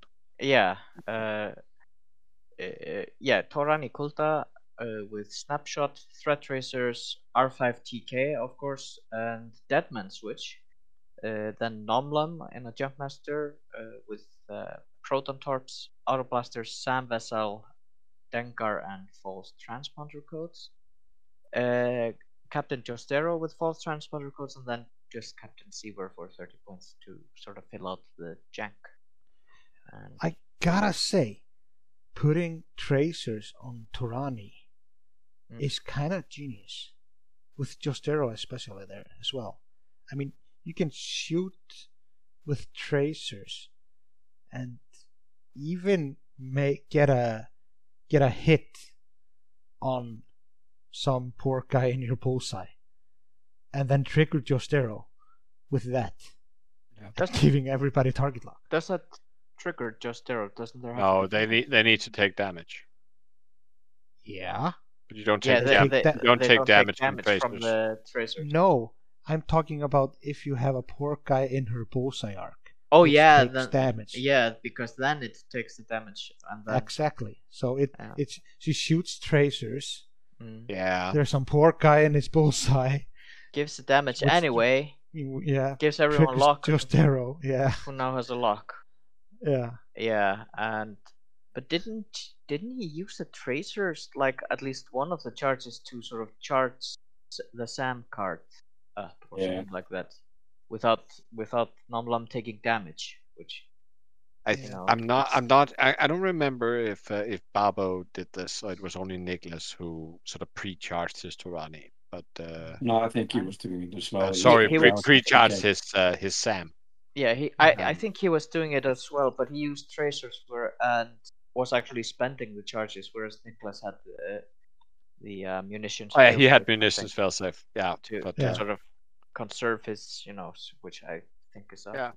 superior use of a good charge. But I agree with you, Gisli. It is pretty brilliant if you can get the, which you usually can if you're flying it. If you can get the Mhm. Torani Kolta bullseye on, then Yeah. that's a rather harsh 1-2 punch for the opponent. Yep. yeah, And It is. it really is. I'm wondering if Sam, I mean, putting Sam Vessel crew on such a bad ship, to be frank. I know Nomlom is not that bad actually, but I mean, yeah, it seems like a much. I mean, there could be situations where you would like, oh, look, I can do a good bonus attack here, and you're like, oh wait, I'm Nomlom. I mean, it's great if you could get the proton torpedoes off, but if you end up having to waste some of those bonus attacks doing a 2-dice shot out the side of a jump master, Can you go a little further down the screen? I mean, of yeah. course, you would always be able to shoot because Yeah. Nomlom turns the arc. So Yeah, no, this isn't the one that I actually saw, I think, on stream. No, that was during the other event, of course, but there was like a Nomlum, I think, SAM vessel charging Proton Torps fire that absolutely destroyed Obi-Wan Kenobi and Anetta before he had even, he had not been useful in any way, and all of a sudden the opponent was just a ship down because of the whole SAM vessel card thingy. yeah, So interesting. So it can, it's deceptive, and especially if you approach it with the with the mindset of, yeah, it's a jump master, or it's it's Nomlum, then you can't get hurt. But I would say, I think we've seen Nomlom before, but I think this is the first time I remember seeing Nomlom as, I would even say, the centerpiece of the squad. He is by the most expensive ship in the squad. Mm-hmm. I mean, I don't think I ever seen a 65-point Nomlom before. I mean, he got all the things, right? Dengar is like, oh, so this is your ship? Go sit over there in the gunner slot. Okay, and Ed, who won this fantastic German tournament? Jesus Christ, it's Nicholas God Nielsen, the King of the North. Yeah, and he's playing his Turtle Max, Multicrow Thermal SAM, and Torani Cluster Munitions, R5TK, Black Sun, Forcer Captain, Justero, the exact same list as the other tournament. I think he added something to Torquil or something like that. There were some tweaks, I believe, right? What? Because I didn't see thermal in the list before, but it's basically the exact same list. Oh yeah, thermals. This is not unknowable. I can click right there. Yeah, he had false transponder codes on Justero. Yeah. And then he changed that into thermal detonator. So he had a bit before. Yeah. So he had a 1-point bit and transponder codes on Justero, and he changed it into thermals on Vox. Right. Yeah. And I think that's a very good switch, for 3 points, or to sacrifice a bit and have the thermal detonator option. Yeah, and then notice this Torani Kulda with munitions failsafe. And I mean, if you didn't remember what munitions failsafe was, when my card loader is broken? Oh my god, I forgot FFG moved all their cards. I need to look at that. But I mean, it's not something you see all the time, but it's pretty good, it turns out. Yeah. And look down here. It's like, oh, Nicholas knows. Mm-hmm. So, I mean, and even if we could expand, see, that's everybody, all games registered since the new points update. 13 people have flown it. Wow. Works well with R5TK. I wonder what they're going for there. Okay, what I'm wondering with munitions failsafe on Torani, because cluster missiles say, I mean, munitions failsafe says while you perform a torpedo or a missile attack, after rolling attack dice, you may cancel all dice. It doesn't say you're canceling the attack. No, that's how he's charging up SAM on the Turtle Max. Yeah, so he might cancel the dice, but Torani still triggers. Yeah. Yeah, but that's, I don't think that's what he has it there for. He has it there to, in the first round, Torani target locks Torquil. Yeah. And shoots at him and charges up Sam. But it would That's a good point though, because he can actually, that's a terrible roll. I don't have any modifiers. I'll just cancel this one. Mm-hmm. And get back the charge on the cluster missile and use it again. Exactly. Yeah. But I think literally from Nicholas's point of view here, then these 5 points, he is willing to pay them for having Torquil go in with a charged SAM versus a non-charged SAM in the first engagement. He's willing to get So- to pay the 5 points just for that. No. Not just for that, because the cluster missiles you can shoot twice and trigger Torani twice. Yeah, but he has to shoot at another ship. Yeah, sure. But he can. Yeah. But he almost always has something else to shoot at. I mean, Yeah, true. trigger But he removable also needs, like to have a target lock on it and so on. So it's a little harder to Yeah. set up. And Torani is what, I4? Mhm. But yeah, I mean, that can work. That can work. Yeah, he's taking away the snapshot and putting in cluster and munitions for less points. Yeah, but what he can also do, he can have a target lock on a ship, on an opponent ship. Fire the first cluster missile. Just spending the target lock there, getting maybe the bullseye arc on him, and then for his second shot, spend it to shoot at a sauce to charge up the second SAM card, because they are both an I4. I think No, he has to the have a cluster target missile lock on- special attack requires you to Against choose a an diff- enemy ship.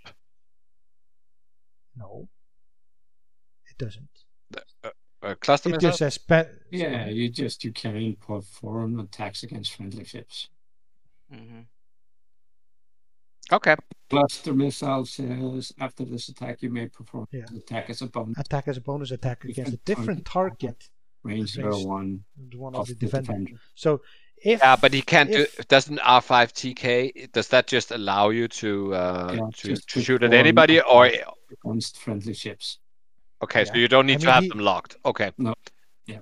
No. I think it was that Uh, way in because it- 1.0 maybe. No, because it's ignoring the target lock requirement for the second shot. What I'm saying, if you have a bullseye on a ship, you shoot that ship with the first, and Yeah. spend your target lock there, Mhm. and if you can't shoot at another ship, you can just Shoot at the Torkel. SAM vessel. Yeah. Torkel Yeah. in that But case. but he has to be within range 1 of your first target And Yeah. within range 1 to 2 of the torque. of cluster. Yeah. Of So, cluster. but yeah, and then it mission can. fails at that one. But Yeah. I'm sure this is an efficiency that, if you can set it up, then it's very satisfying to see. I Yeah. think Mhm. I think what Niklas did here is he has absolutely maximized the joust. There's, Yes. I mean, if he gets everything off here, then Mm-hmm. potentially he's looking at 2 attacks from Torkel with 3 dice, Mhm. 2 attacks from Justero with 3 dice both times, 2 attacks from Torani with 3 dice twice, as well as double bullseye, which is an additional 2 damage, and then 3 dice out of the Blackstone Enforcer. You count them. Mhm. That is a lot of dice. And wait for it. And all of this before the opponent shoots because he already muxed it. Yeah. Yeah. So you're throwing 21 red dice plus 2 unblockable, or token removals, 2 damage or token removals out of Torani. That is sort of the theoretical max, and I don't think you hit that very often. But No. but just the fact that it's there and it's on a bunch of beefy ships.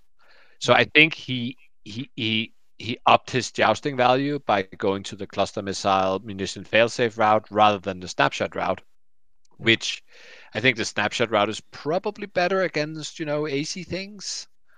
Yeah. Yeah. But that's it's a all- meta read, right? Mm-hmm. It's a meta read, and it's also probably the snapshot. You're making your opponent fly a certain way, which cluster missiles does not. No, that's true. You don't get that. No. Without doing a full pick of the litter here, if you look down here, number 3 in Swiss, top 8, Django Sam. 5 in Yeah. Swiss, top 8, Django Sam. 16 in Swiss, top 8, Django Sam. I mean, I wonder if we had a Django off somewhere in here, because Probably. of the 4 people who dropped out of top 8, 3 of them was Django Sam. Mhm. Let me see. So you didn't, because they can't have knocked each other out, and there's no Django Sams above them. No. So, 20, So, Yeah. 12. Okay. 29th place as well. Yeah. There's Yeah, a I lot mean of- I saw they played against Django Sam in Swiss. So there was a Django Sam off. Just only in Swiss I can see. Yeah. Otherwise, if we look a little bit at the tournament breakdown, I had a few notes on that. Well, here we see in Germany, it's not Rebel that is the most popular. It is obviously Scum. But what's interesting here is that the second most popular things are actually Separatist and Empire. 19% representation for Separatist. I don't think I ever seen it that high in any tournament, even during spam tags. Mhm. And these are flying, all kinds of things. Obviously, there's 20 of them. 13 of them is flying Django. Okay. So, and 11 of them is flying Sam. And a lot of those are probably flying both. So, yeah.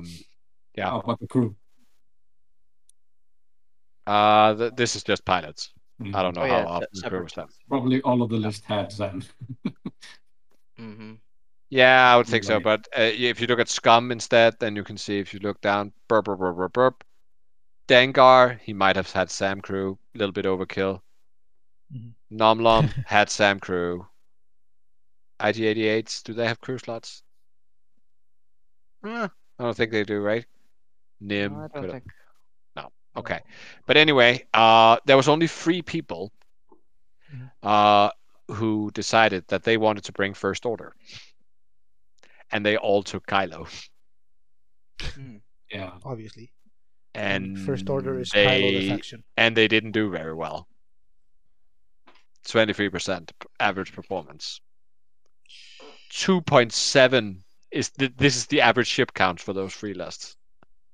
It's less than 3. So that's a Supernatural Kylo and Torsen in there. That's probably one of them. And one of them is although and the other are free ship builds, I guess. Yeah. Okay. Interesting. So it's basically 2.66%. Yeah, that's probably it. So as far as card rate goes, Scum got again rather high card rate, 21%. So Scum certainly is strong in extended. The popular Separatist was also pretty good, 20%. But that's actually interesting, because if we had to find the other one with good card rate, now it's the Republic. Look, 20% card rate. Very low numbers though, so not statistically significant, you can say. Not a single Rebel made cut out of the 16 that was there. But what is also interesting is... Oh, I made an error in my notes. The total here is... This is the ship total average is 3.7. In the Gold Squadron it was 4. That might not sound like a lot, 0.3, but trust me, that is a lot. Yeah, it is. That is a huge difference in average list size. But yeah, Django. Again, probably all the Django Sam lists, right? Yeah. Okay. Then I made a very, very quick meta-analysis. I'm just going to highlight it, I think. This is based on... I can even do most of it visually here.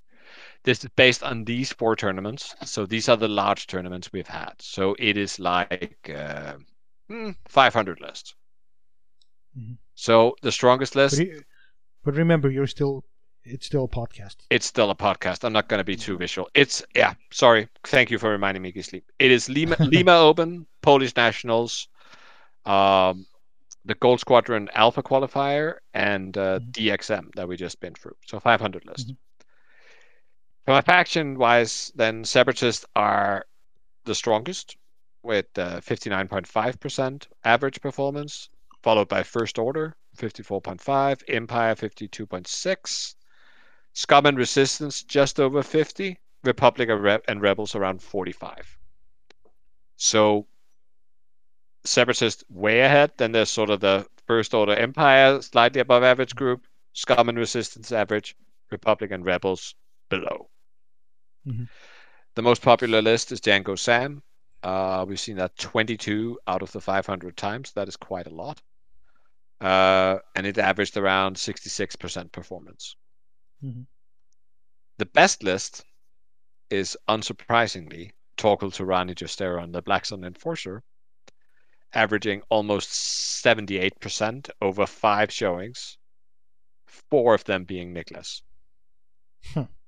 You will notice that there were only 4 tournaments here, and he participated in all of them. Yeah. Yes, the last one did drag him down. He also flew it in Lima Open and only had like 3 wins or something. It was, but still, hashtag nerf Nicholas. We also saw 5 Inquisitors, 72% average of 7 showings. But we also saw 4 A-Wings with 8 representations over these 4 tournaments, but only averaging 46%. And remember, this is the list that, everybody was like, wow, when it showed up at Coruscant. But, and I don't know, because, I know a lot of those things went up in points, but it had a huge bid to give from. So I'm not sure what happened. Yeah. Maybe people just figured it out. We see that sometimes. Yeah.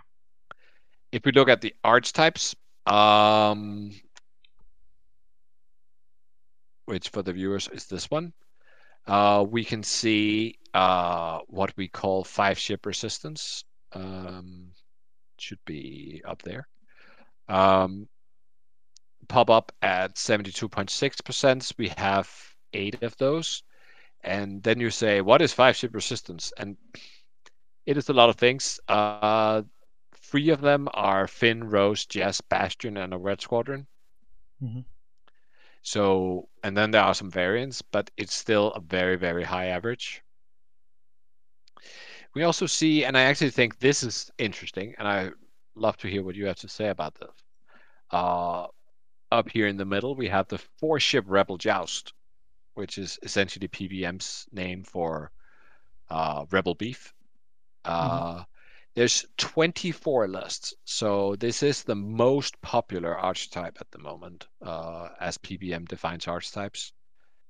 This also includes 4 Wookiees, but most of them, it's like in there, in that bubble, you also find the Dutch Jake, Jan Orr's Wolf Raro list that won Polish nationals, but there are only 3 lists with that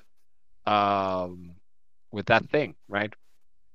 With those pilot combinations, and they perform like 81%. But overall, this thing performs 48%. So I think people are doing a lot of experimentation with these sort of Rebel Beef builds, but they're not really as good as that list which caused them to look at this, which was, I think, the Starwold from the Polish Nats. Yeah. So either people should just stick to his original list and see that it was, close to perfection, or people have just woken up to that list and have countered it or figured out how to fly against it. I'm not sure. Yeah, often it happens, though. There comes a great list and people tend to try to make it their own. Yeah. But they make it worse. Yeah. In the meanwhile. I agree. It happens a lot, and but that's okay. People want to put their name stamp on things. That's yeah. That's I absolutely agree. But if I were giving the best tip of the week, then I think for at least 90% of the X-Wing players out there, they are probably better at flying than they are at list building. Yes. And that includes myself, by the way. Yeah, me too. I'm horrible at list building. I have no shame there. And you can find. Totally understand the satisfaction of taking a list and succeeding, and I built this, or I at least changed this. Mm-hmm. But I think if you want results, then you should acknowledge that you are probably a better flyer than a list builder, and then just go with somebody else's list and Yeah, understand why it works. But there's also, it's not a new archetype. So people are, this guy did well with something similar I was flying a couple of months ago. Or Yeah. And I could put my favorite pilot in that suit. Yeah. I mean, true. But I just think, you don't win Polish nationals if your list is not pretty optimized. That's a tough meta. We also have, that's the final archetype I'll cover, is down here in the little corner. We have Kylo +2 at 72.4. It's a lot of different things that are with Kylo, but that's essentially Kylo, and it's an expensive Kylo and 2 other ships. But that is also a good performance. Then we can look at pilots, and we will just take them in this order. So I will go very, very quickly and highlight each faction. So 2/3 of First Orders decide that they want to bring Kylo. That is massive. I mean, this is Kylo the faction. I think this is close to sort of, it might even be beyond Obi-Wan at his heyday in Republic. Otherwise, if we look at what works, then the silencers clearly work. Ironically, Kylo is sort of averagely the worst of them because everybody brings him. Yeah. And Vonreg works, and Vonreg works better than Hollow at the moment. If we move to Empire, then I highlight is Vader, super popular. Popularity does not equal success. He is above average. I mean, 56% with that amount of participation is pretty good. Yeah. Fifth Brother is in 20%, 22 almost, but he is like a beta Dark Lord imposter wannabe, and he of course drags the list performance down because everybody thinks he's cool, but he's not. He can be. I mean, we've seen good results with Fifth Brother, but on the average, there's probably a lot that brings him that shouldn't. Generic Inquisitors, very good. Lucent Dree, the IKEA Sinker, the Onyx Squadron, Thix there as well, and the Scimitar Bombers, though that is quite low representation, but they are sort of the MVP there.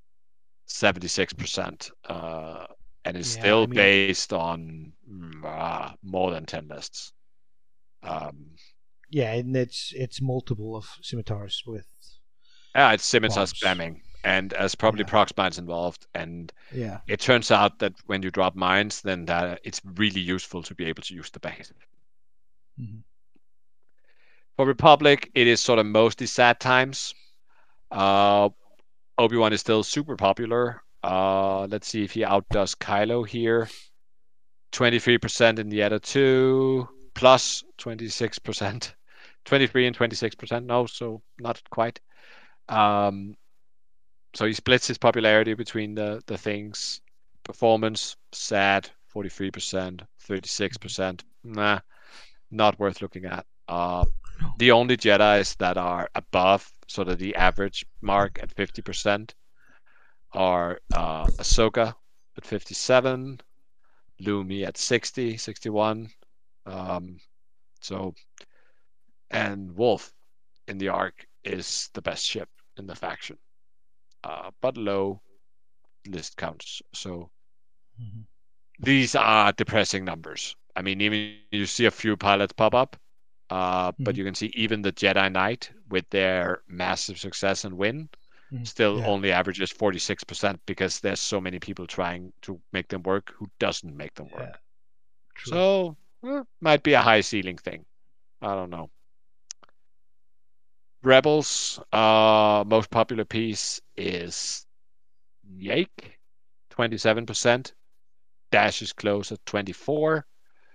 lot of Jan Ors, a lot of Wedge. Wedge at 34. Sorry, Wedge is most popular. I was mistaken, as always. Wedge is most popular. But I mean, we've seen Wedge above 50 in periods, so it is waning. Luke 21. There are like a few stable pieces. Otherwise, generally sad times here, like in the Republic. Jan Wolfraro pulls up at around sort of the 55% mark. A really bright spot is the Cavern Angel Salad at almost 70%. And I would dare to make the assumption that it is also the Cavern Angel Salad that is pulling up the Bandit Squadron pilot. Yes. To almost 60, because it turns out that you can fly, 4 Cavern Angel Salads and 2 Bandit Squadron Foot Tracers. And that's pretty good. That's better than 5X, actually. It's a lot of firepower. Yeah, a lot of accurate firepower, even. If you get the tracers off, sure. Yeah, and if you don't, it just means that they had to shoot at the C-95s while your 4 X-wings jetted them. So, yeah, Resistance also mostly sad times. We see Finn, 85.7%, surprisingly unpopular, but he is apparently a big deal, and a big deal that a lot of people have forgotten about. We see Jess and Bastion being quite good, 77 and 68%, and the Black Squadron Ace at 64. Isn't it mostly from the same list? It's Bastion, Jess, Finn, like that. Yeah, they're there, but you can see if you look at somebody like Rose, she's not really close. And actually, usually it's the Red Squadron expert with them, and it's not that good, but perhaps there's some of them that put the Black Squadron in. I don't know. New Temin also doing well. Notable, Poe, 41.6. Ray, 42.5. And they are taking up a lot of the lists. Like Poe's, old Poe is in 32% of the list. Ray is in a quarter of the lists. Yeah. Not doing it. All the A-Wings, only Sefton is sort of barely good. Merle, barely good, but around the 50% mark, all 4 of them. But high representation, so people are sort of hanging on a little bit to the A-Wings, where they should probably let go now. Or I did. Yeah, true. And then we have Scum. I think there's a few things to note on Scum. One of them is how much variety we see. Not necessarily a lot of pilots. I mean, most chassis has 1 or 2 pilots that is being played. But a lot of different chassis are being used for a lot of different things. Notable here is that Boba Fett is now only in about 18% of Scum lists, and his performance is like average. It's like around 50%. So I don't know. Maybe Boba is finally fair, or maybe people are just taking a little break, and he will be back and tell us how Slave 1 will always be broken. Aren't they just going to the Separatists? It could also be that all the Boba players are playing dual fire sprays over at the Separatists. Exactly. Laughing and saying, look, now I can have force on both of them.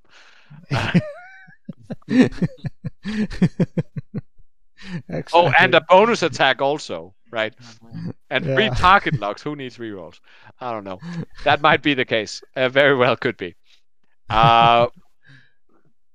The second most popular fire spray, by the way, is Emon, because bombs are cheap, so everybody's trying to fly Emon, and it's not working out for them. I think that I said something to that effect on a stream the other day. Yeah.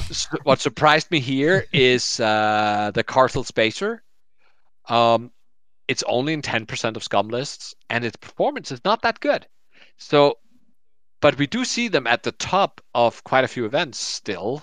Yeah. But it just means that some get through, but a lot of people just die off in the salt mines flying spacers at the moment. That's the only way, because it sort of have to offset, right? That if we see some go to the top, then somebody has to go to the bottom as well, if you have to end up around 50%. Yeah. But there's a lot of pilot choices in Scum, and super good. Apart from what I will now call the Niklas 4,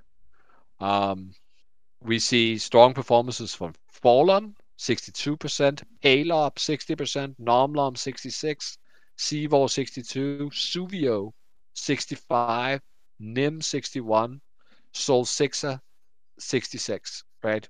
Again, a bomber, 2 bombers, Nim and Sol Sixa, right?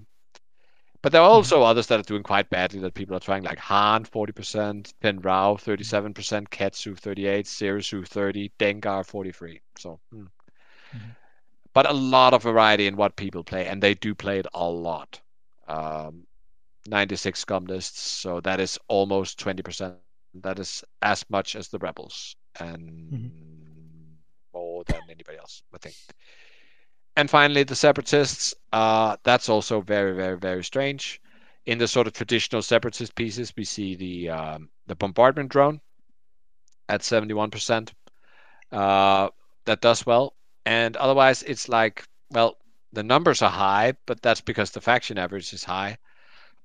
So apart from that bombardment drone, the outstanding pieces here are the more AC things, like Grievous at 58. Django at 64, Sam at 65, Sunfac 67, right? That's where it's at. And then there are a few people who still fly drones, and there's a Dart Mole, 1 or 2 of them in there, and a bombardment drone in there, and that's about it. Of these pilots, there's one under 50%. Yeah, and that's Mole. Yeah. So I'm not saying that all of a sudden the Trade Federation drone has gotten bad. No. I don't think it has. The Techno Union bomber is the drone is 58. The Techno Union bomber is 54. I mean, that's fine, but we usually see them higher. And I think perhaps it's a combination of. I do believe that there is a lot of scum players moving over who are used to flying fire sprays. I also think that there are some of the Separatist players are saying, "Oh, I can fly double fire spray now, and it's legal because I've actually been a Separatist player all along, so I can also look myself in the mirror." But if you look at the participation over here, right, 45% of Separatist lists have a Django, 41% have a Sam, 30% have a Trade Federation drone. Yeah. I mean, that is ridiculous. And they don't really pair that well. So no. And we also have the all bomber spam. We know that. That's probably Is it the Techno Union bomber? Is that the expensive one of them? I think it is. That's the one that can drop forward. That's the one you use in Proxmine spam. Yeah. But Sunfac 67. Good times. Yeah. Good times, yeah. But yeah. No, sorry. No, I think Finish up. that is it. I hope I did that reasonably quickly. Yeah. Boop. Boop. So, Ayat. Yeah. Next topic. You have a fun fact for us? Or a fact? I have a fact. You decide if it was fun or not. Okay. This episode, it's just a monologue. You don't get to get a question. Anyway. Okay. We have some historical parallels in these theme packs that will release this March. We will get bundle packs for the following ships: A-Wings, B-Wings, TIE Interceptor, TIE Defender, Hawk, and a Y-Wing. I could have been reading this in the beginning of March 2014 because following re-release Aces packs in X-Wing 1.0 were the following: March 2014 Imperial Aces, which was a double interceptor expansion pack, and that was just before Wave 4 of X-Wing 1.0. September 2014 Rebel Aces was a pack of A-Wings and B-Wings, just after Wave 4 release. Wave 6, February 2015, we got the Most Wanted expansion pack, which was close to launch of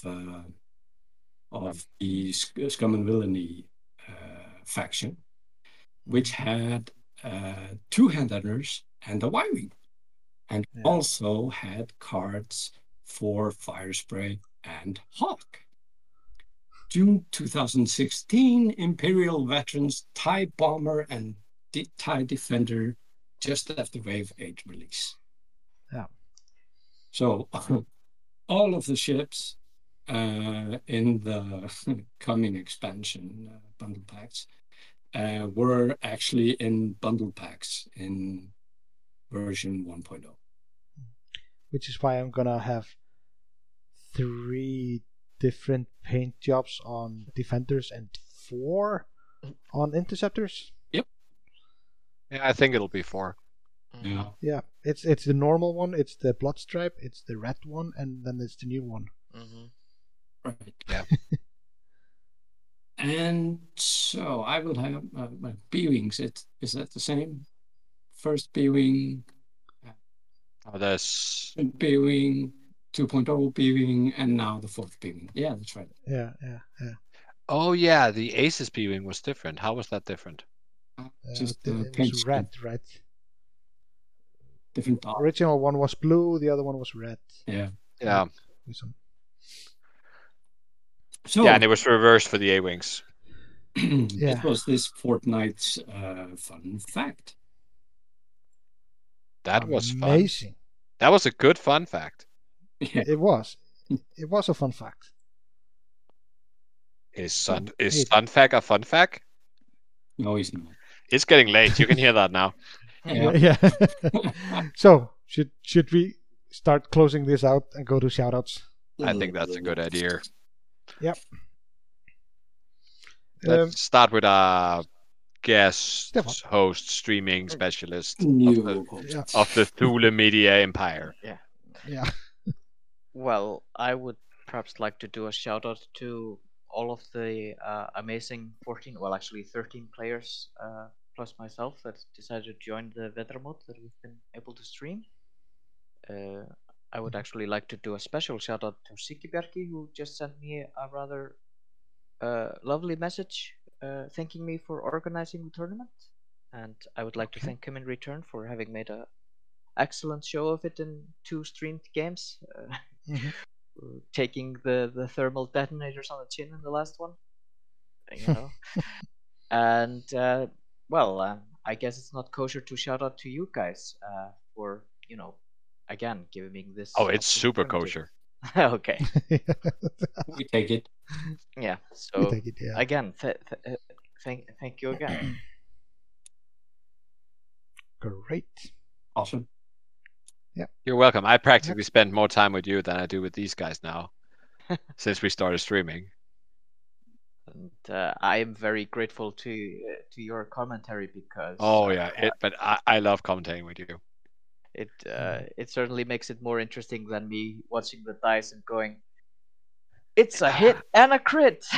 You know? So it is a bit sad and lonely to commentate a game by yourself. I Yeah. agree. Yeah, you need a partner to Yep. absolutely. Get some banter going. Mm-hmm. And So next one.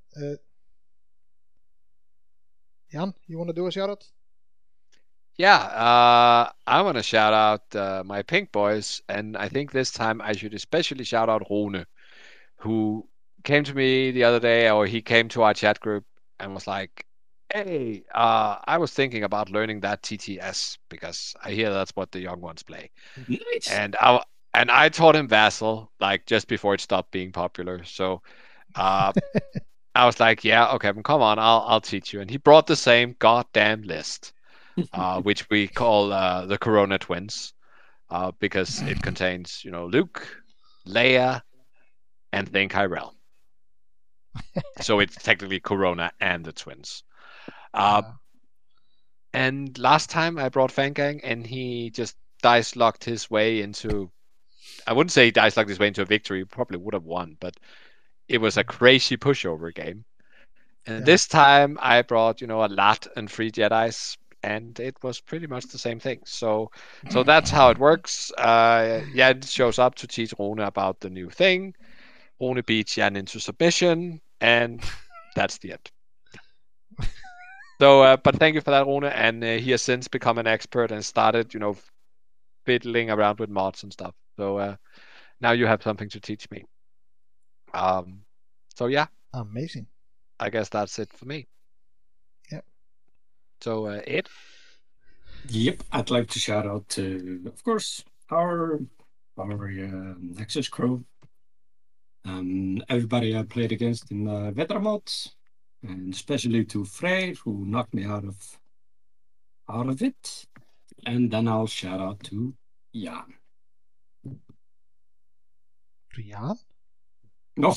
Great. Jesper. I shouldn't have. I shouldn't have said anything. I was so happy inside it. Yeah. I love you, man. Oh, I'm happy again now. So yeah, I have a single shout out now. I want to shout out. It's a little plug along the way. So tomorrow evening, I am playing an exhibition game on the Fearless Condarks Twitch page. So I want to shout out them along with the Singapore crew who reached out to me to play a game. Nice. So that's going to be fun. So that's going to be streamed tomorrow night. Tomorrow evening. 10 o'clock GMT. So they have adopted their timing to you? Yeah, pretty much. That's nice of them. Yeah. I mean, when you play with such people, you deserve to have to be up in the middle of the night. Yeah. At 10?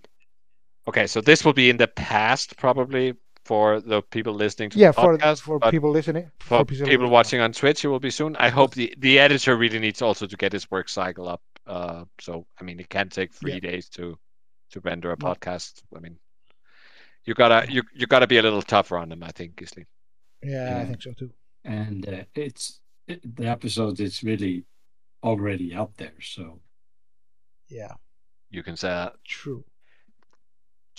And but also a special thanks to all the viewers who on 5 minutes notice joined us on stream tonight. Yeah. I don't know if this is something we will continue to do. I would say preparing the podcast, even with the minimum amount of visuals I had going on here, was a little bit more time consuming than usual. But yeah, maybe if people are interested. But at least thanks for those who followed. You're great, and do come back for that final game. I expect at some point we will start uploading our games to YouTube as well, at least, some of them. Those that are worth watching, so those that don't have, like me or Gisli or somebody in them. But yeah. Could I add one thing, actually? Sure. Absolutely. It's related to the Vetra mod. We only have one game left, the final. We haven't quite decided. I talked a little bit to Freyr about it, but I've yet to hear cleaner whether it will be this weekend or what's probably more likely at this point, next Tuesday. But we will be streaming it, and I've sort of made the unilateral decision that it will be 90 minutes, not the full 2 hours, and not 75 minutes, but 90 minutes, just to see how that. Very, very unilateral decision. Perhaps all X-Men games should be 90 minutes. Yes, I kind of with the squad sizes going up. I've kind of been sort of thinking about that time length just for regular games, and I kind of want to use the opportunity, since I am sort of the dictator of this tournament, to see how a 90-minute game, if it has any differences. Of course, with a sample size of 1, it won't give any definitive answers, but I think it's a happy medium, at least, between having a final that's, I think 2 hours is way too long for a final. Yeah. Either way. Yeah, Yeah, and absolutely, I it's agree. silly. It's silly for the final to be significantly different from the rest of the games. Yeah. Yeah, I agree. But at the same time, I do understand that, it might be handy to have a slightly longer final, to give it slightly more weight. And I think 90 minutes Yeah. is pretty good.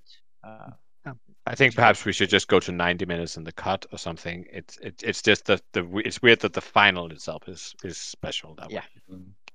Yeah. But But- it makes sense to just give more time in the cut. But Stefan, anyway, that is very, very Vader of you to make this unilateral decision. Well, I've altered the deal. Pray I will not alter it any further. okay, fantastic. But also, Okay. one more plug for that game. I'm just gonna say, brother against brother, Yeah. separatists against scum. Okay, Mhm. scum and separatist scum against each other. It's gonna be great. Yeah. So we're gonna see 5. What are we gonna see actually? Wait a minute. The 3 fearless predators. Oh, it's separatists against separatists. Sorry, I It's forgot. separatists against separatists. It's a fearless predators droid thingy with the hyena bomber and vulture, or is it an? Yeah, it's a super interesting separatist list with like three Yeah. of the fearsome predator, elusive tri-fighters, and then Mhm. 2 named the coordination bomber thingy dingy with Kraken and the F311 that throws around calculates. They both have struts versus sort of Django Sam. Yeah. Double These fire. kind of Three, mostly as we know them. So Mhm. so it's an all-sys final, but none of the things are swarms, not real swarms. So And no Nantexes or anything like that. So there's no Nantexes and there's no sort of drone things that are just going crazy. Mhm. Very, very interesting. And also, just a quick tease, and I'm not going to say much about it, but Stebby and I also have been talking about a separate, very streaming-related project. Mhm. Yeah, and Gisli and Ada, we haven't told you about it yet. It's Okay. still in the It's a concept secret. stage. It's a little secret, but it will be amazing if we go through that. Like the Stonecutter episode of The Simpsons. It's a secret. Shut up. I'm intrigued. Anyways, Bye. bye. Bye. Bye, bye, bye, bye, bye, bye. Bye. Bye. Bye, bye, bye, bye, bye, bye, bye, Bye. Bye. Bye. Bye. Bye. Bye. Bye. Bye. Bye. Bye. Bye. Bye. Bye. Bye. Bye.